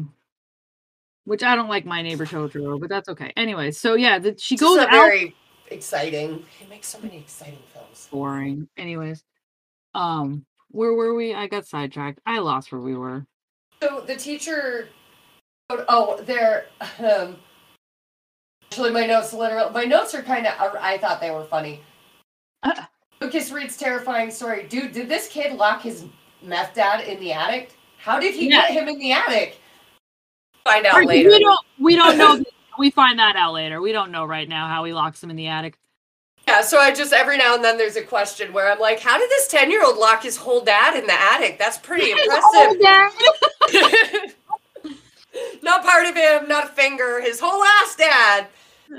He like put bolts on the door. This kid's innovative as fuck. He's not. His dad did it. a moment of clarity to protect his own children from himself. That's the whole ass dad. That's my favorite way to say shit. And I heard it from someone else in a podcast. I thought it was the greatest. And I was like, I'm using that from this point on. That's amazing. The whole ass human behind that door, I think, is the phrase they used. They had like opened the bathroom door and there was a person in there. Like, there's a whole ass human. Oh, it's fantastic. Anyways, there's we get a lot of jumping back and forth. Like we get Jules trying to call, we get Lucas finding the roadkill, and then also like he kind of gets better and is starting to set a trap. And this is where we start to kind of learn about the Wendigo and what's actually happening, because a hunter in the woods finds a fucking mutilated dead body, and it's at this point I remember Dad had a buddy in the meth cave. I'm like, oh my god, is that the buddy? Like, this is a whole ass character, and I fucking forgot about him till he shows up mangled in the woods, and I was like, oh yeah, he had a friend. It's another plot hole. It's another plot hole they fixed. Richard's kind back. There he is. And he's still muted for me. Hold on, I have to unmute him. Okay, there he is. Are you okay? Yeah, our problems have continued from this morning, and I just had to call Jeremy, and I didn't get it fixed, so my triumph is not over there. Yeah, Perfect counts. I'm sorry I kicked you, but I had to because we could just hear you in the background, and I didn't want to. Could you? Oh, okay. I was like, I was like, I'm going to mute him, and then I was like, wait, no, that just mutes him for me. So I was like, I'm just kicking him. That's fine. No worries. So I don't know what you heard or not, but yeah, the drain is still leaking and it's raining in the kitchen again, and so we got that fixed, and now Jeremy said that the other thing is we'll have to move the washer dryer out of its location. Yeah, so he's going to find out when Jasper gets home tonight, and after we get back from my uncle's, maybe we can move that, clean out the drain. He did say that it's not detrimental, which is huge, so that's good. We just have to, some positives. Oh, that's still a lot, though. Yeah. It's going to be interesting. Yeah. It'll be interesting. So, in other words, I'm also up to only like 15 minutes or more. I have to take off. So, how far are you guys into the movie? Should I just duck out here and let you guys go on? The teacher is finally being invasive and breaking the law by actually going to Lucas's house. Oh, yeah. And Hunter has found a dead body in the woods that we forgot about. I mean, the whole character that just went away for a while. Yep. And now he's back. Now he's back in pieces. Yeah, part of him's back. So I will probably duck out with you guys, and I'm sorry to leave you guys early, but I hope you have a fun time picking apart the rest of the film. This movie that much, he's just gonna leave. He's just gonna abandon us. The washer and dryer story is fake. It's false news. It's actually an excuse to not do the movie. I wish that was so true. I financially detrimented my appliances to not do the movie. I sabotaged myself so I didn't have to be here this week. I mean, you guys at least have my rating and review, and like you'll watch it once. You'll probably be bored. You might get some joy out of it. It's pretty. So I'm gonna guess on the run through would not force someone else to watch this. Not necessarily needing to buy it or put it in your collection.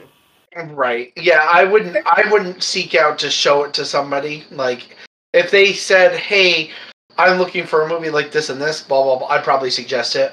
Or if they said, oh, I'm looking for a good Wendigo movie, I probably would suggest it. Just for only if they had, like, a specific requirement. Yeah, it's a specific niche.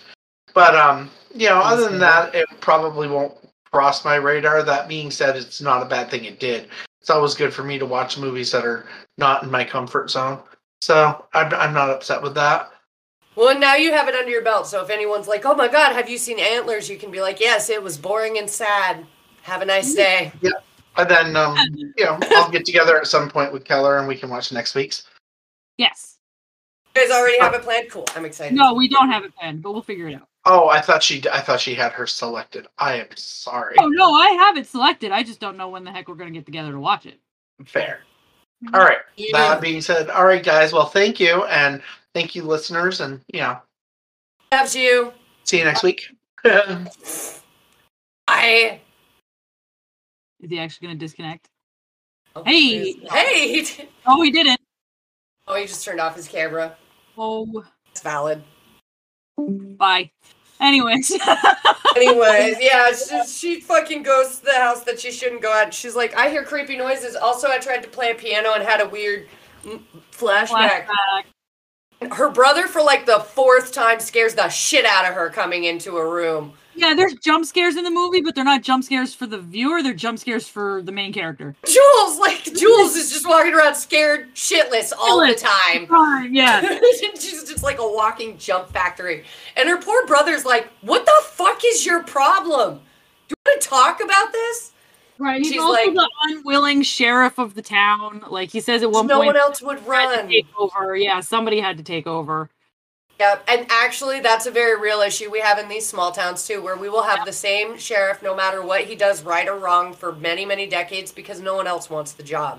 Yep. There is a lot of evicting families and resuscitating people who have overdosed and finding children abandoned, and it's messy.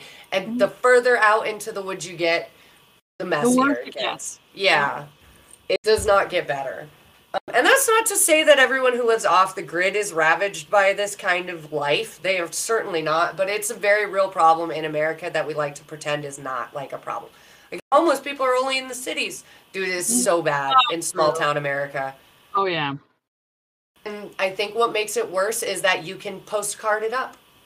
Towns look cute when you visit. They're adorable, and there's not very many people, and look at the old buildings, it's so cute. Where the rivers go north versus reality. Yeah, and then you leave, and you go back, and you're like, that's a cute poster town. Always go back to that movie because of the way they doctored up St. J. Like, made it real pretty. They did make it real pretty. They brought in dirt to make the roads look the way they should have, and yada, yada, yada, yada. They did everything up real good, but what you don't know... The only time we got our roads fixed. Right. What you don't know is not only is that the only time we got our roads fixed in St. J, but it took us months to get rid of all the dirt off of paved roads, and it ended up becoming a bigger problem than was necessary. People were pretty mad about, actually. Yeah. The storefronts all had piles of dirt in front of them. That's another thing, too, is people show up to these very small towns, and they're like, oh, it's cute, and we don't have the resources or space to... put them.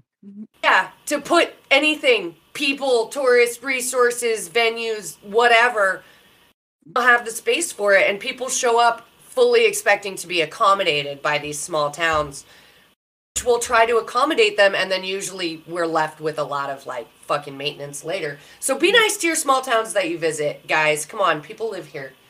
And they also don't like change, because then when we try to accommodate people, like when we had that health food store move in, all the locals are like, ew, health food, what is all this crap? And then they end up going out of business.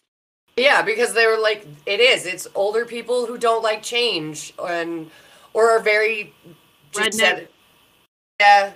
Yeah. It's weird because it was a good idea because they were like, oh, people like to make their own stuff, except the people who make their own stuff grow their own shit. Right. Need a co-op. So it was kind of like a nice try, not quite situation. Well, they also brought in Also expensive though. They were, and they also brought in a lot of quote unquote, the hippie food. Like nobody in the area eats tofu or No. Like so they had all of that really awesome stuff for the very niche group that does, but that group can't sustain this whole business when there's like 6 of them.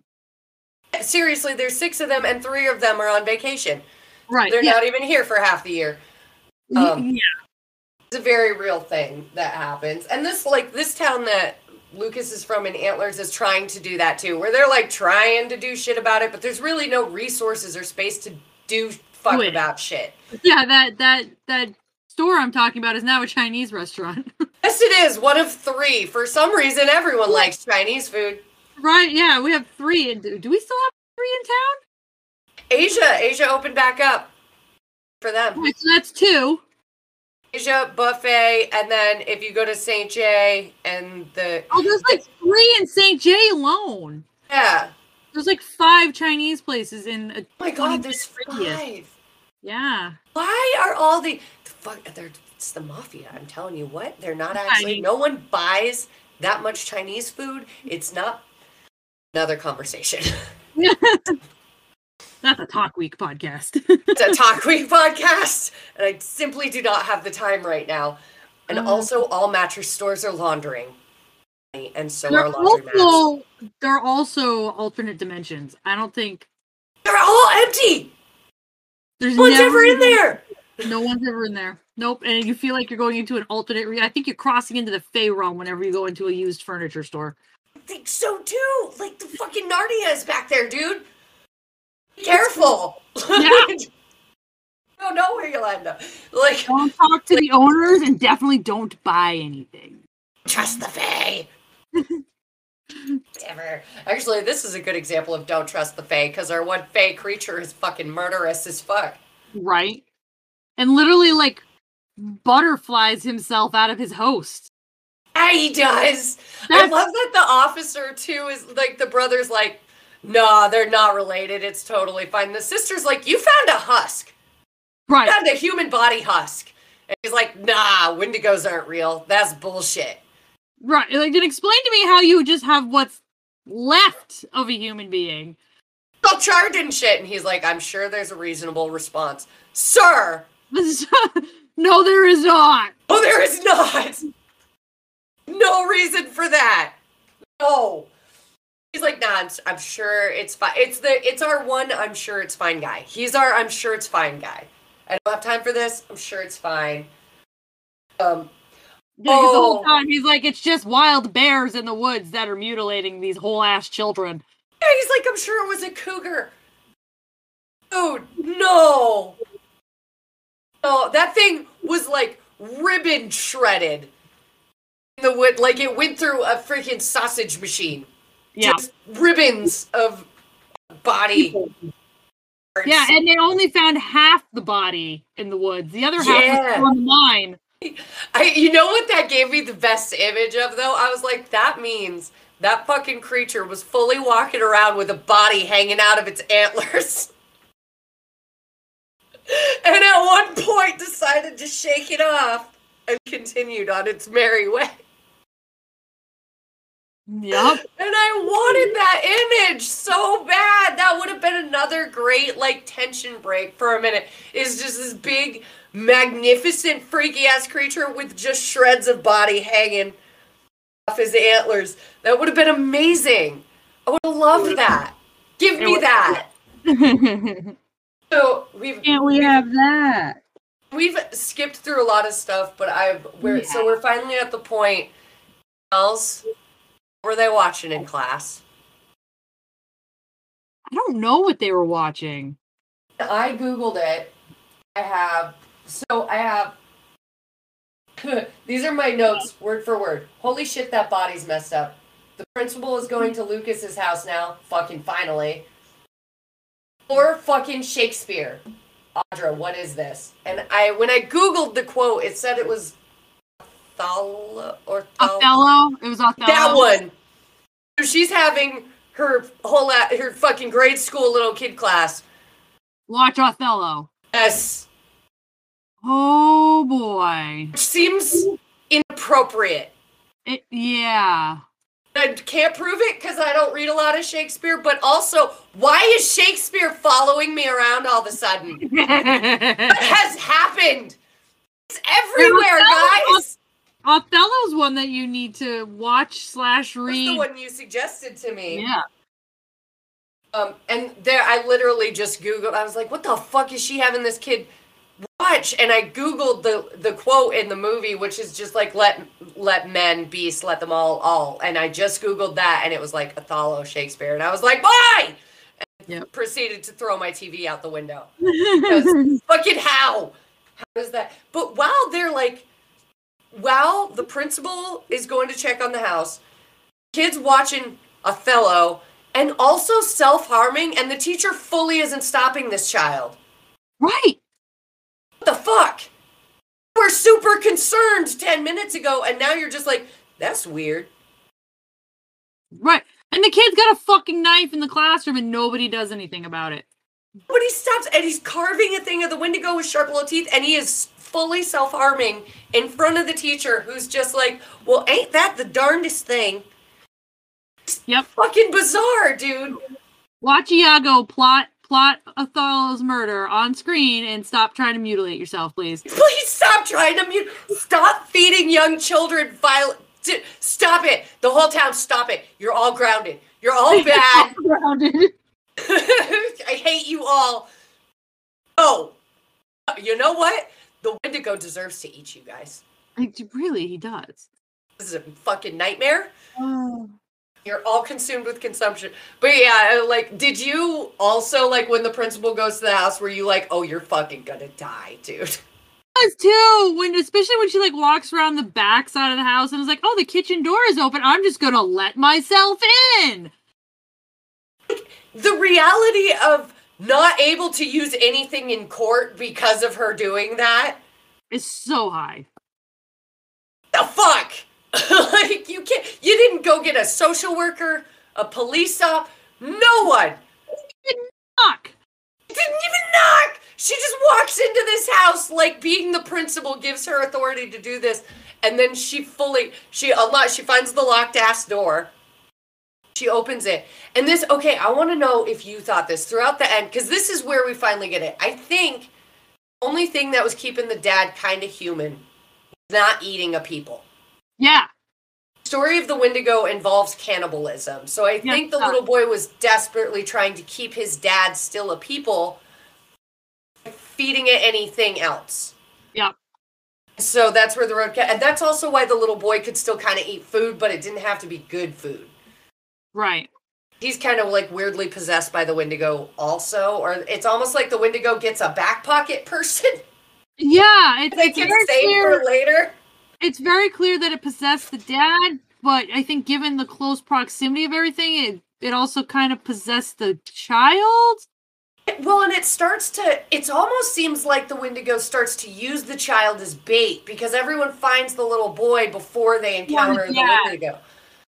Which I thought was cool, but I was like, I wish we could have gotten a little more into that. And they also talk about how Wendigos can throw voices, and every time it throws a voice, it's always the little brother. Always the little brother. The little brother. Dude, when Lucas is sitting at that door and his little brother is doing the Lucas, I'm hungry. I was like, oh, this fucked up. I don't like this. Yeah. Gives me yucky feelings. Were you also thinking how it wasn't Lucas, it was the dad doing that? Yes. I thought so too. I was like, I don't think that's the brother. Yeah, that's what I was saying too. Like, I don't think that's his brother. Like, it was fucking creepy. I hated it so much. I will say though that the two main child actors, Aiden and Lucas, were fantastic. They were mind-blowing with how well they did. Yeah. Which also makes me a little sad, because I'm like, oh, would you tell these children to get them to act like this? But that's like a personal feeling I have with child actors, where I'm like, how do you... He swears up and down. He's like, I did it without scaring them, because you work with kids a little different.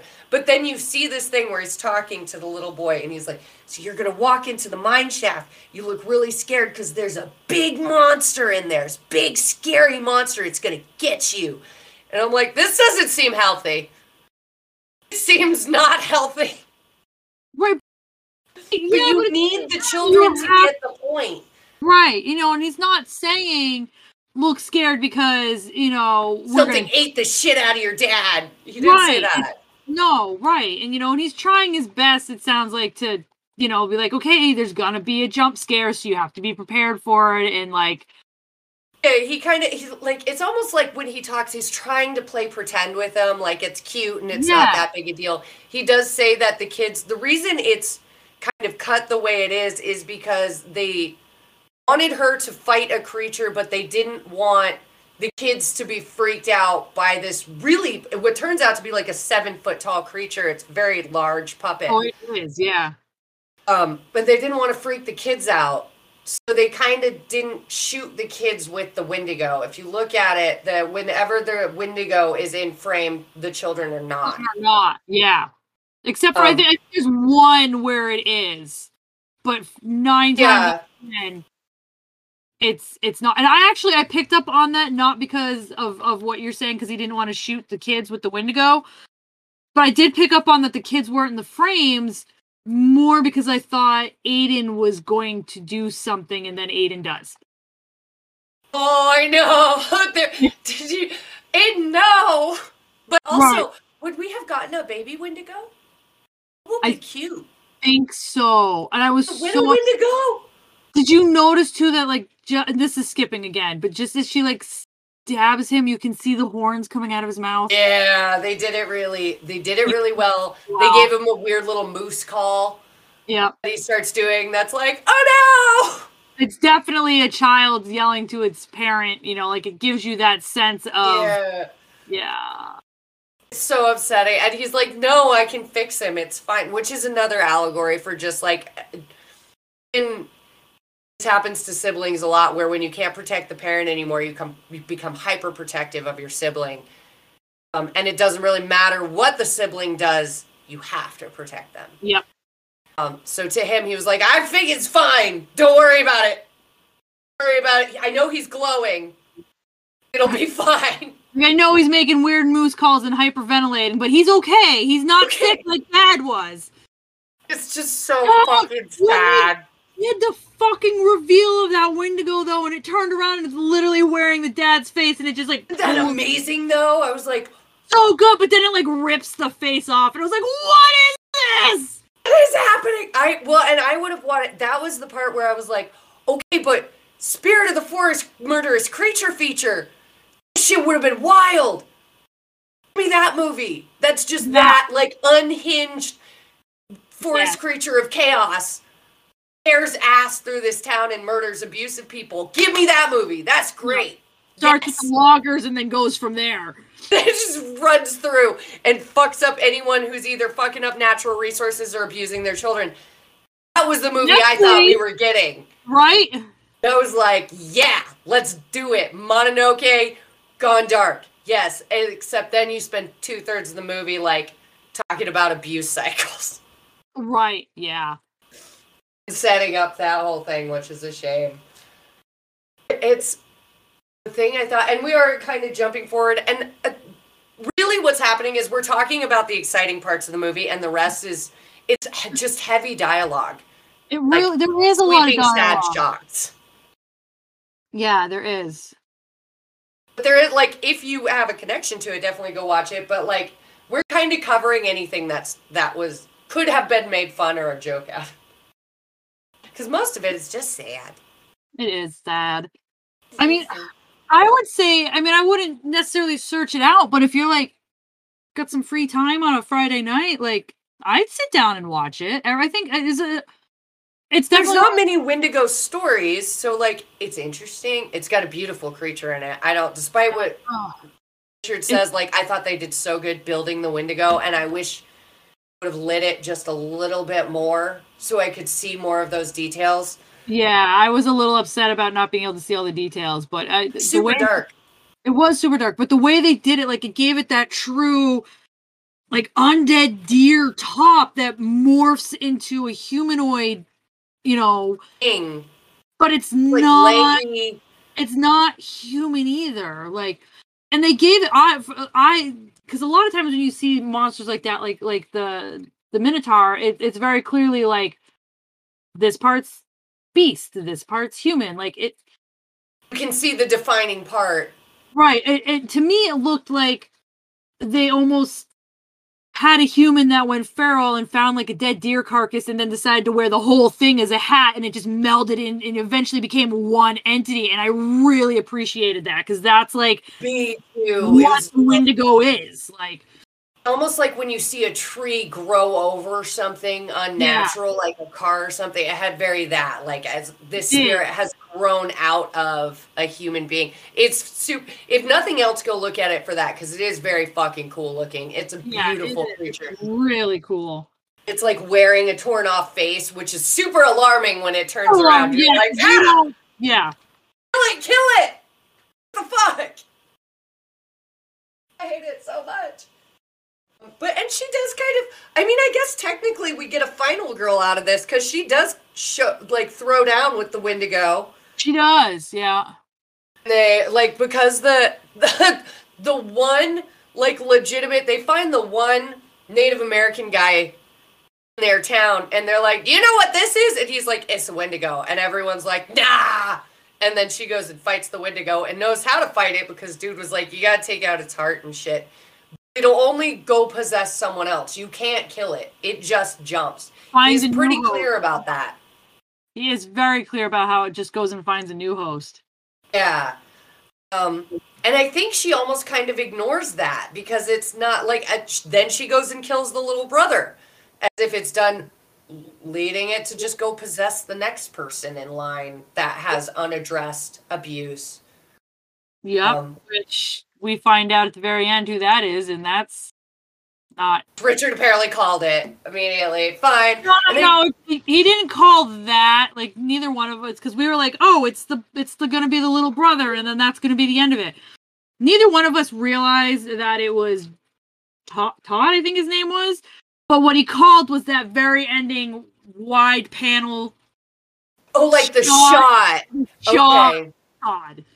Oh, yeah. Well, he's a cinema pro, so yeah, he would have. And that is a very tropey ending shot in horror movies, which is kind of what I was trying to. I was like, in the horror movie world, you really only have 3 directions to go. It's kind of like with the hero's journey. Yeah. You really only have so many endings to fuck around with. Yeah. And it's fine, you can do them in unique ways, but like either your protagonist lives, your protagonist dies, or you set up for a sequel. And that's really your 3 options. So I guess technically she's a final girl because she fights the Wendigo and she wins. And she murders a child in front of his older brother. It's after terrible. He tells him that it needs to be done. They're telling him there's nothing that can be done. We're not gonna. I like that she's not even gonna try. Which is in my head, I was like, oh, that is how people treat addicts' children, though. You're already fucked up. You might as well just kill it off, which is really disturbing. The movie really is an allegory for trauma and like narcotic abuse. Breakdown of like small town America. Very well behind the it's all because it's about this mythical creature that's going to eat everybody. Like it really was well done. I would consider I think it was just like that's why I was like, well, this was a misfire of choices because I didn't know what I was picking because I expected it to be fun. But this is like this allegory is a very real thing that's happening in America right now, currently, every day. And we only care about it kind of during election seasons when they mention like how many people overdosed this year and how many kids were put in the system because of it. And then we kind of pretend it's not real anymore. It's like it's very real. It's real. This movie kind of brings that back to light. Like this is a real thing that happens all the time. It's something that should be, and just be careful. I so often I hear people just walk around and like drop words like fucking junkie is the worst thing that could have happened to dude, please stop. Like people were raised by those people and desperately tried to help them, and a lot of them died. Mm-hmm. Stop talking shit.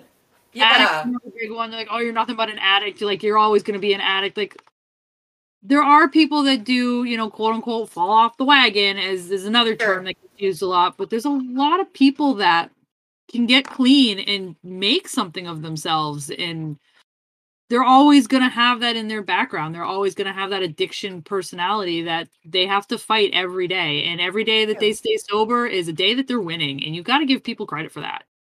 Yeah, and you're like, you don't have to remind them that they know. They know. They were there for it. They remember using drugs over their crying child. They were there. You don't need to remind them. They remember. Yep. So it is just one of those things where I was like, oh, this is just a real sad documentary with a real pretty cool-ass creature, but mostly just a sad documentary. We do, however, like, when the Wendigo's finally out on the loose, and Lucas is walking through the woods, and the bully is getting ready to be a bully. Even poor Lucas is like, I fucking said sorry. What do you want? And also, you were being a dick to me first. So, like, What the fuck? And the kid's clearly gonna, like, kick his ass in the middle of the woods where no one can help him. Except someone did come help him. Yeah. Daddy Wendigo drops down out of the trees and fucking eats this bully. It is Daddy Wendigo! Oh my god! It just falls out of the sky. And Lucas sees it right away and is like, fucking peace. He runs. Yeah. He's gone. He's not hanging out. He's not doing the like dumb stand there all petrified. This kid's like, fucking bye, dude. Yeah. It's a bully. Smartest thing in a horror movie I've ever seen. The best horror choice I've ever seen. And it's made by a 10-year-old. And the bully does the dumbest thing, which is he just stands there and goes, Lucas! And fully gets like mauled to death by this Wendigo, left in ribbons in the woods. Again, the sheriff is like, I'm sure they're not related. It's fine. It's just a bear. That's not a bear. That's not a bear.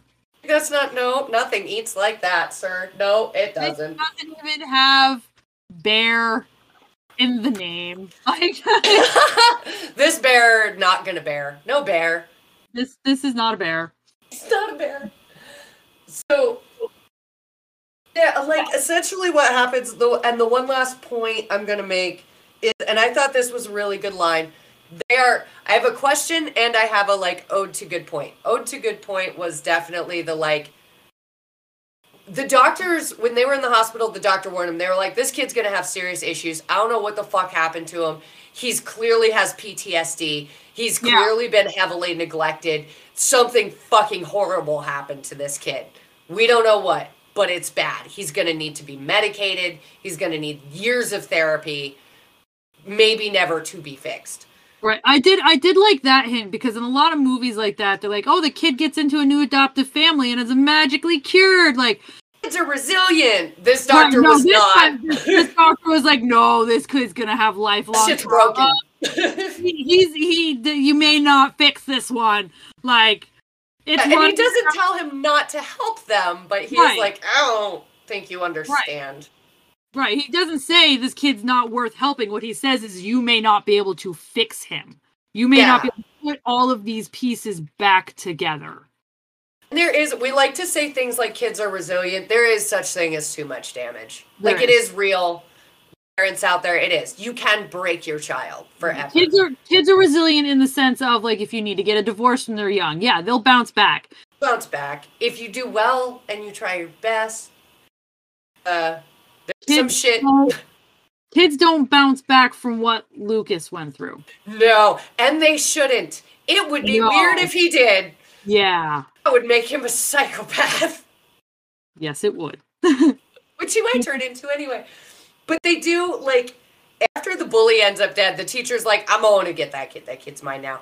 She throws down with the beast. But then they're, like, at the river, right? Yeah. What is he doing? I think he's just playing at the river.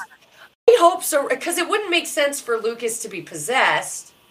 Although, you notice he comes back up and she wipes something in the corner of his mouth. And that's what I was like, is that dirt or is that blood? And the Wendigo did keep younger brother as, like, bait for people.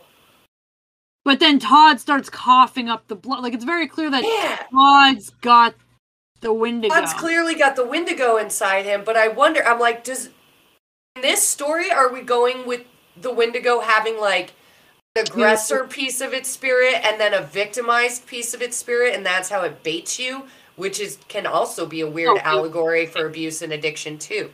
Yep. Again, that would have been great to get into. Right.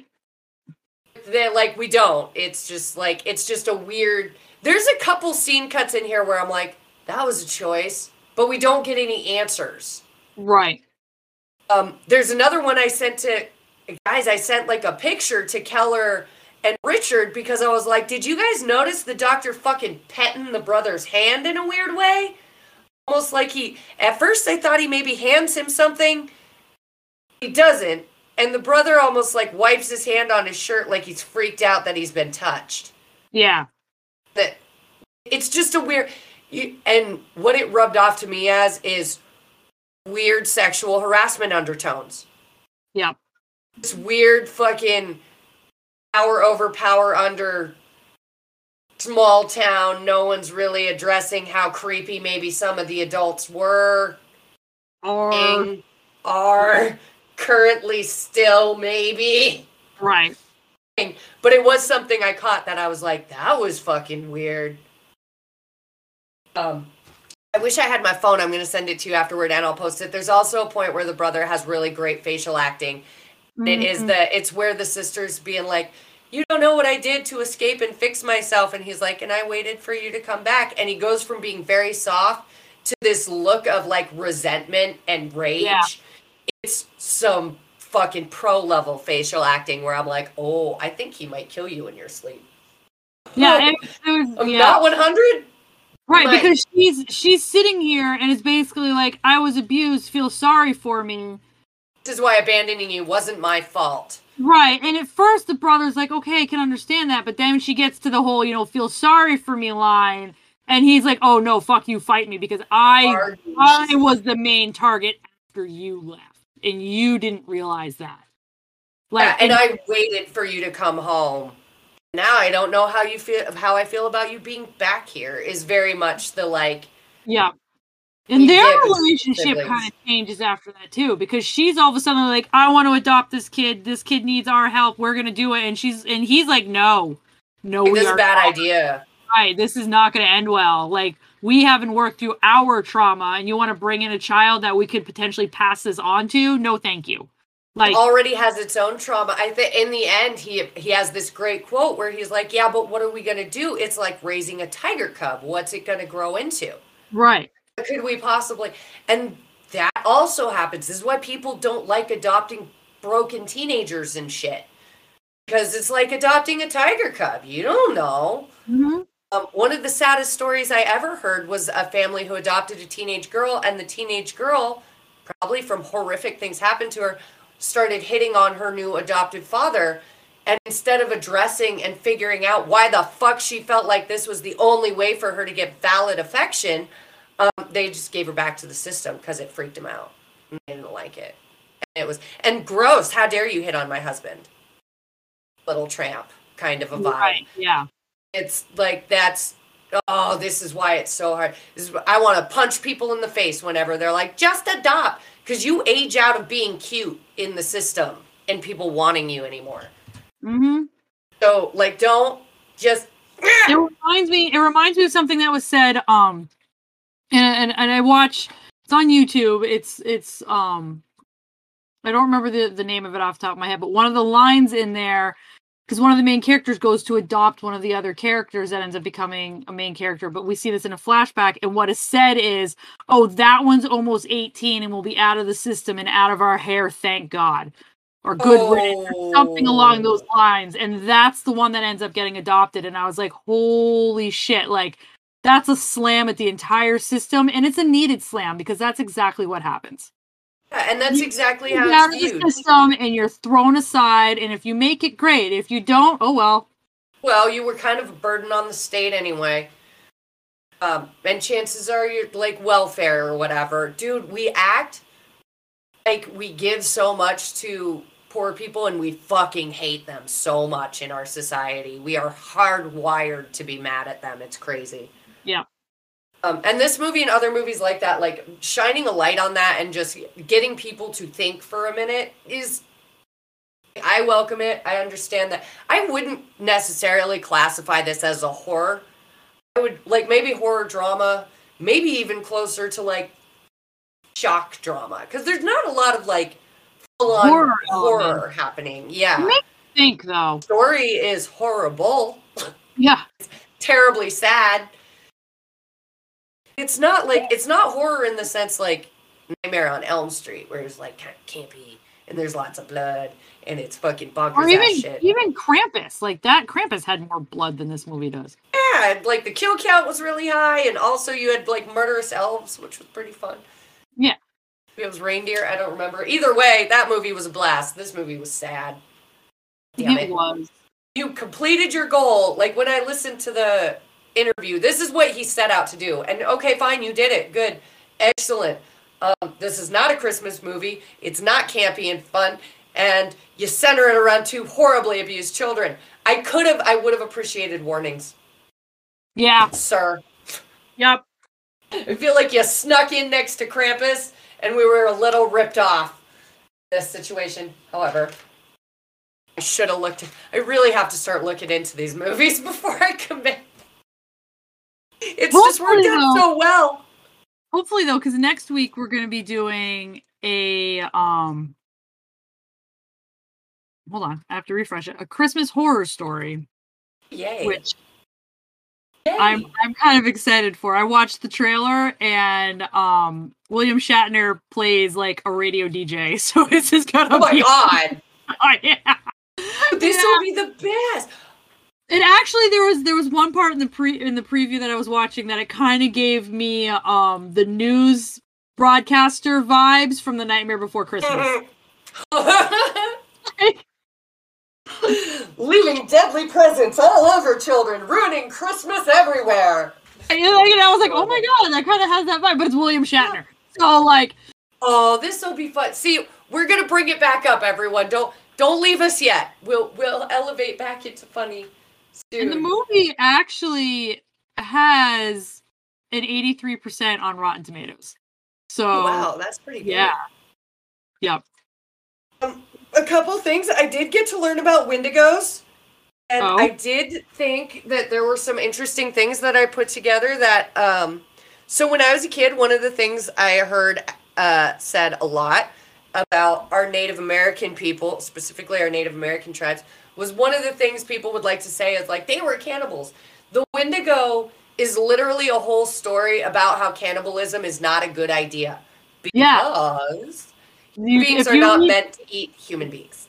If you eat people, you turn into this thing. Turn it according to their lore. Yeah. And when I was going through and learning about this, there is apparently a story where they had, I think it was the Cree, one of the tribes had a whole guy whose whole job ended up becoming going to people's houses who were infected by the Wendigo. And the Wendigo exists kind of in the Northeast because it's really harsh weather. Mm-hmm. There are starving seasons up here and in Canada. And early on, cannibalism was a real issue with the early settlers because they didn't know how to survive. They would kind of starve to death and go crazy, and then whoever was it's assumed that no one actively murdered anyone, but like your kid would die and then you'd eat them.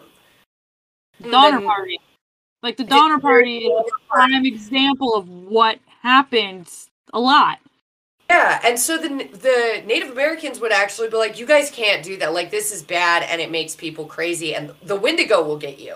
If you do that, you devolve into this animalistic creature. And they actually had like a person who was going around having to kill people who were in psychosis because they had cannibalized. He eventually, in coming over here, put that man to death just to like being a murder. He wasn't just murdering people though, and honestly, I don't think it was the Native Americans cannibalizing people. I think they were trying to tell people to fucking not do that. Yeah. And that's kind of how the Wendigo was communicated. There's also some translation issues. It is thought that maybe like Wendigo, evil spirit, also was talking about the settlers. They were calling the settlers a Wendigo because they came over and they consumed resources, they consumed everything, the fur trapping trade, everything recklessly. And so it's also believed that they were maybe just calling the settlers the Wendigo. Maybe. You'd be using up shit. Who knows? And it's hard to tell because a lot of those cultures share their history verbally. There's not a lot of writing it down. That's kind of a like Catholic European thing to write history down. A lot of other, not just Native Americans, a lot of other cultures verbally share their history. It's like storytelling is a big deal. We're just not that clever. Dude, I think that's really pretty much it. I was trying to just check and see if there's anything else, but I think we covered everything. The only thing I skipped over was the ice cream shop being right next to what is clearly a methadone and recovery clinic, and I was like, oh yikes. Well, I mean, think about where our methadone clinic is in position to the rest of St. J right there. We moved it up to the hospital eventually. Thank God. Thank God. We recently moved it to the hospital because of that, because it was across the street from an ice cream shop and Pizza Hut. Right, I was gonna say, like, did they move it from where it was on the side of the hill there? Is it still on Hospital Drive there? Hospital Hill? So you knew so no, it's still up on Hospital Hill. Before that it was across the bridge. It's down there by the House of Pizza. Yeah, down by the House of Pizza. So now the kids hung out. So now it's across from KFC, Taco Bell, and Pizza Hut, and the gas station. But luckily not like right in town, which has its own double-edged sword. People can't walk there as easily. It makes it hard for very sick people at 4 a.m. to access fucking maintenance clinic. However, it was also becoming a real problem to have a line of active addicts in the middle of town next to an ice cream shop every day at 5 a.m. to noon. It was like, there's no perfect fix. It's a fucking mess. And that's what this movie displays. It displays a mess and a community starving of resources and starving of care and starving of everything. And so the Wendigo comes and eats them. I wanted a baby Wendigo so bad. No, I did too. That bitch so cool. I was kind of hoping they just let Aiden go, but I mean, if he was trying to protect the children and their acting to a certain extent too, I can understand why he stopped it where he did. Yeah, he could. That was probably the most he could have used that child actor for without like fully being like, okay, now go. Blah! Right. So I get it, but it would have been cute with the little forest horns and the little freaky Wendigo hands. Ew. And then she turns around and she goes to kill it, and then she's like, "Oh, but it's so cute though. Who's the little Wendigo? Who's the little Wendigo? Oh, who's the baby? Who's the baby?" And then she brings it home to her brother and goes, "Look, it's a baby." That movie would have been great. I'm on board with that too. Yep. I mean, all in all, I would rate this movie for me personally definitely like an 8 or 9. It was presented well. It was written well. There were no plot holes. And it's a legit story. It's a real story. I don't think I would chase anyone around and be like, you have to watch this movie. Because I think it's a very niche. Yeah, I would agree with all of that. But at the same time, if somebody's like, I want something to do that's going to traumatize me, but not in a stupid, gory way, hey, I got a movie for you. No, if you dig emotional stress horror and not like... That's exactly what that's what this is. An emotional, psychological horror that's really based in reality.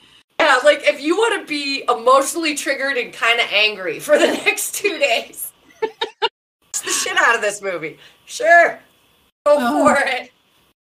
Hi, Athena. And you want to see a beautiful puppet because, like, Del Toro worked on that. Dude, any creature with Del Toro involved is just going to be fucking beautiful. And it was beautiful. They actually do have her fight it. She stabs it to death with a metal pole. She does. Oh, and that little bit of contortionist work that happened with Dad. Yeah. Oh, that was so gorgeous. It was all like fucking bent up in weird spots. Yeah. That was so good looking. It looked so good. And it was also sad, like, when he opens the door to give him his little brother, and he's just all kind of flopped at the bottom of the stairs with his face on the ground, was like, ew! Yeah. Yeah, no, they did some amazing acting work in there. Like, they really did. I actually worry about this actor a little bit, though, because they really were exaggerating in, like, the extra features. They were like, he lost... like 25 pounds. He really wanted to get into this character, and he did a lot of work to get into this character. And I'm like, this dude go smoke meth for a month before filming? That where we're at? Did he go get a drug addiction problem to get into character? Because dude has some interviews beforehand where he's kind of sounds like a normal, and then afterward where he's like, I was into this character, it's important, and I did a lot of work, and you have to get in. You have to get into that space. The method acting is so weird. Oh, bro. That's probably what it, like, he clearly was in his method acting space, and it was like, I'm a touch afraid. You went out into the slums of LA and found some meth. Just, like, smoked meth under a bridge for a week. The fuck? here, sir. Came home and was like, I am the Wendigo. I am the Wendigo. He's just like running around. Here, son, hold this. Daddy, no. Oh, no. Oh, like all in all, the actors did great. It was great. I think you guys did a good job. It wasn't fun. It wasn't funny. It wasn't fun. It wasn't funny. It'll fuck you up, but watch it. Socially taxing. Watch it. Yeah, for sure. Watch it. And then watch that documentary that almost won an Oscar about the homeless problem in LA, Seattle, and New York. Yep. And go give someone a sleeping bag. Fuck. Right. Like, damn. And make sure you go get ready for A Christmas Horror Story, because that's going to be our next one. Yeah, we're going to do Christmas Horror Story because we're running right through Christmas movies. Please rate and review our page. Go online. Talk to us. Interact with us. I'm tired of talking to myself and Richard. And me. And Keller. I'm sorry, I just swallowed so much air. And it hurt so bad. It's so stupid. Like, forgot how to breathe. Oh my god. Yeah, tell us what you think or ask for movies. Keller has some books out. Go buy all her books. You have to buy read them anywhere. Well, you have to buy them and read them, because when I start making fanfic, you're gonna want to know what's true and what's not. Yeah, so you can follow the like tingent worlds of fanfic and see if Keller's just making shit up or if she's actually using stuff. You can, seriously, those books are accessible anywhere. You can buy them. Online. Yep. Online. You can go to Amazon, Barnes & Noble, get them on Kindle and whatever the iPhone version of that is. I think it's Apple Books or I don't know. You can find them pretty easily. It's Cast into Twilight and Cities. The Last City. Yeah. The Last City. Abbreviate both of them. I have Twilight City in my brain, and I'm like, nah, it's 2 books. Books. The titles are Cast into Twilight and The Last City of Light, but when I refer to them, I don't ever refer to them by the long titles. I always call them Cast. I always call them Cast and then Last City.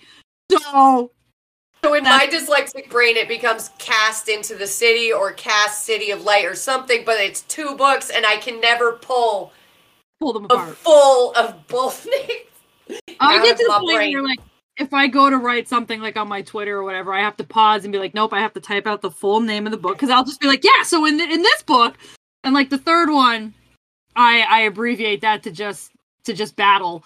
Like, well, the full title is The Battle of Bashkara, but I just refer to it as Battle because, like, I know what I'm talking about. So I was just gonna say, because you know what you're saying. Yeah. So, like, and when I talk to Shay, because Shay's the one that I mostly talk to, I'll just refer to it as Battle as well. But yeah, when I have to, like, actually make tweets and, you know, be professional, I have to be like, okay, I can't just type Cast, Last City, and Battle. I have to write the full titles of yeah, hashtag it and write the full title, so when people search it, the shit comes up. Yeah. I explained this totally off topic, but I remember explaining the hashtag and how it works to my grandma, and just the light going off in her head and her realizing you can now tag your art to anything all the time if you start hashtagging it, and it will auto link. And she just, the fact that you could just do that in her brain was the most convenient, amazing moment ever, where you just like hashtag Vermont artist, and it pulls up anything Vermont artist involved. She thought that was so cool. I've not done that one. I'll have to start using that hashtag because I haven't done that one yet. So I do it with the Clip Critics, not because we're around a lot, but so if you search Clip Critics or something, there are tagged posts. You can find us. We're out there. Go to Richard's fan pages. He works so hard to maintain like the Clue fan page and the Rags to Riches fan page. He works really hard. Hunter's Fine Jewelry has all kinds of fucking crazy shit out right now because it's the holidays. And has a second store in, I want to say it's fuck, that's right. Manchester, but that could be wrong. Hold on, I'll look it up really quick. Thank you so much. So yeah, if you want to, like, you can get on the Facebook of Hunter's Fine Jewelry. You can, or I'm pretty sure you can order pieces from them. They do custom pieces, and like ask for Richard. He'll help you out. He's super knowledgeable. Like that Clue fan page is out of hand. It's guys. You did not. I did not. No one knows how many Clue games are in commission and exist, and some of them are custom and beautiful. Go look. Yeah, it's pretty amazing. Rutland and Manchester, Vermont. Oh, dude, good for them. Good for Hunter. Yep. They just opened the second store in Manchester down there. And you can go find, dude, that's awesome. They're on their way to becoming. Dude, they are. And Hunter does gorgeous custom jewelry, and he's always getting in new stones for you to use in your jewelry. And they just order for you. Like, if you're like, I need this thing, they have the books there. They'll find the piece you need. Yep. And they have gorgeous. Richard's constantly posting pictures of what's in the shops on his Facebook page, and they're gorgeous. I wish I was made of money and actually cared to wear jewelry, because I would me too. Stay in that store. It's fantastic. I would buy all the rings. He's been posting vintage ones lately of these like older looking rings that are they're very Victorian. They're so pretty. Yes. Look at them. We'll buy shiny shit and then send it to me. Yeah. Santa baby. Anyway. And if you want to go find me and talk about addiction, or you need some support, or want to know how to navigate that system, or really just talk to someone, there is a way. We do recover. And helping each other learn how to do that is the only way we can teach other people about the circle of addiction and recovery, how that works. And you can only do it with a solid community behind you. So come ask me all the questions on how to do that, and any advice and where to find those resources. You can find me at Recovery in Color from VT on Facebook, or just message me. I'm around, man. Find me. And we're all on the Discord. Go to the lounge. Yep, come find us in the lounges. We like 90 Styles chat room. We're like ASL. EOS. AOL. Like AOL, LOL. We didn't have LOL. Chat rooms. Chat rooms. And it's 90 chat room fun times. So yeah. Thank you guys. I haven't figured out what fun is yet, other than going to be tea and books. Tea and books. Ooh, I want tea. I need to go get a new clean teacup, because I still don't know what was in the bottom of my other one. Ooh, old tea. Oh, it was new tea. I put it in the microwave and made tea and drank most of it, and I was like, what is that black spot? I'm not drinking this anymore. That's upsetting. I'm gonna pick up the box office quick, just for the sake of it. Made 35.7 million, so actually not very high for a movie. But they worldwide it made another 18.9. So close to 60. That's not bad. Close to 60. They made 10 million on it, which isn't terrible. They got their money back. It's pretty good. I think the choice to do the Wendigo as a practical effect was really great. Yeah. And I support it. Hour and 39 minutes. I didn't name any of the actors, because throughout all my notes, I call like Mononoke and Little Boy and Dude Who Eats Skunk and stuff. So I apologize for that. Go Google all the people. Boy Who Eats Skunk. Boy, I thought he was going to eat the skunk. Ashitaka. I was convinced. I was like, we're fully going to watch this kid fucking eat a raw skunk, and it's going to be so gross. It is. All right. Did not, though. We're out. Great. Good. We did it. Bye. Come back next week. We'll see you next week. Movies, no talk.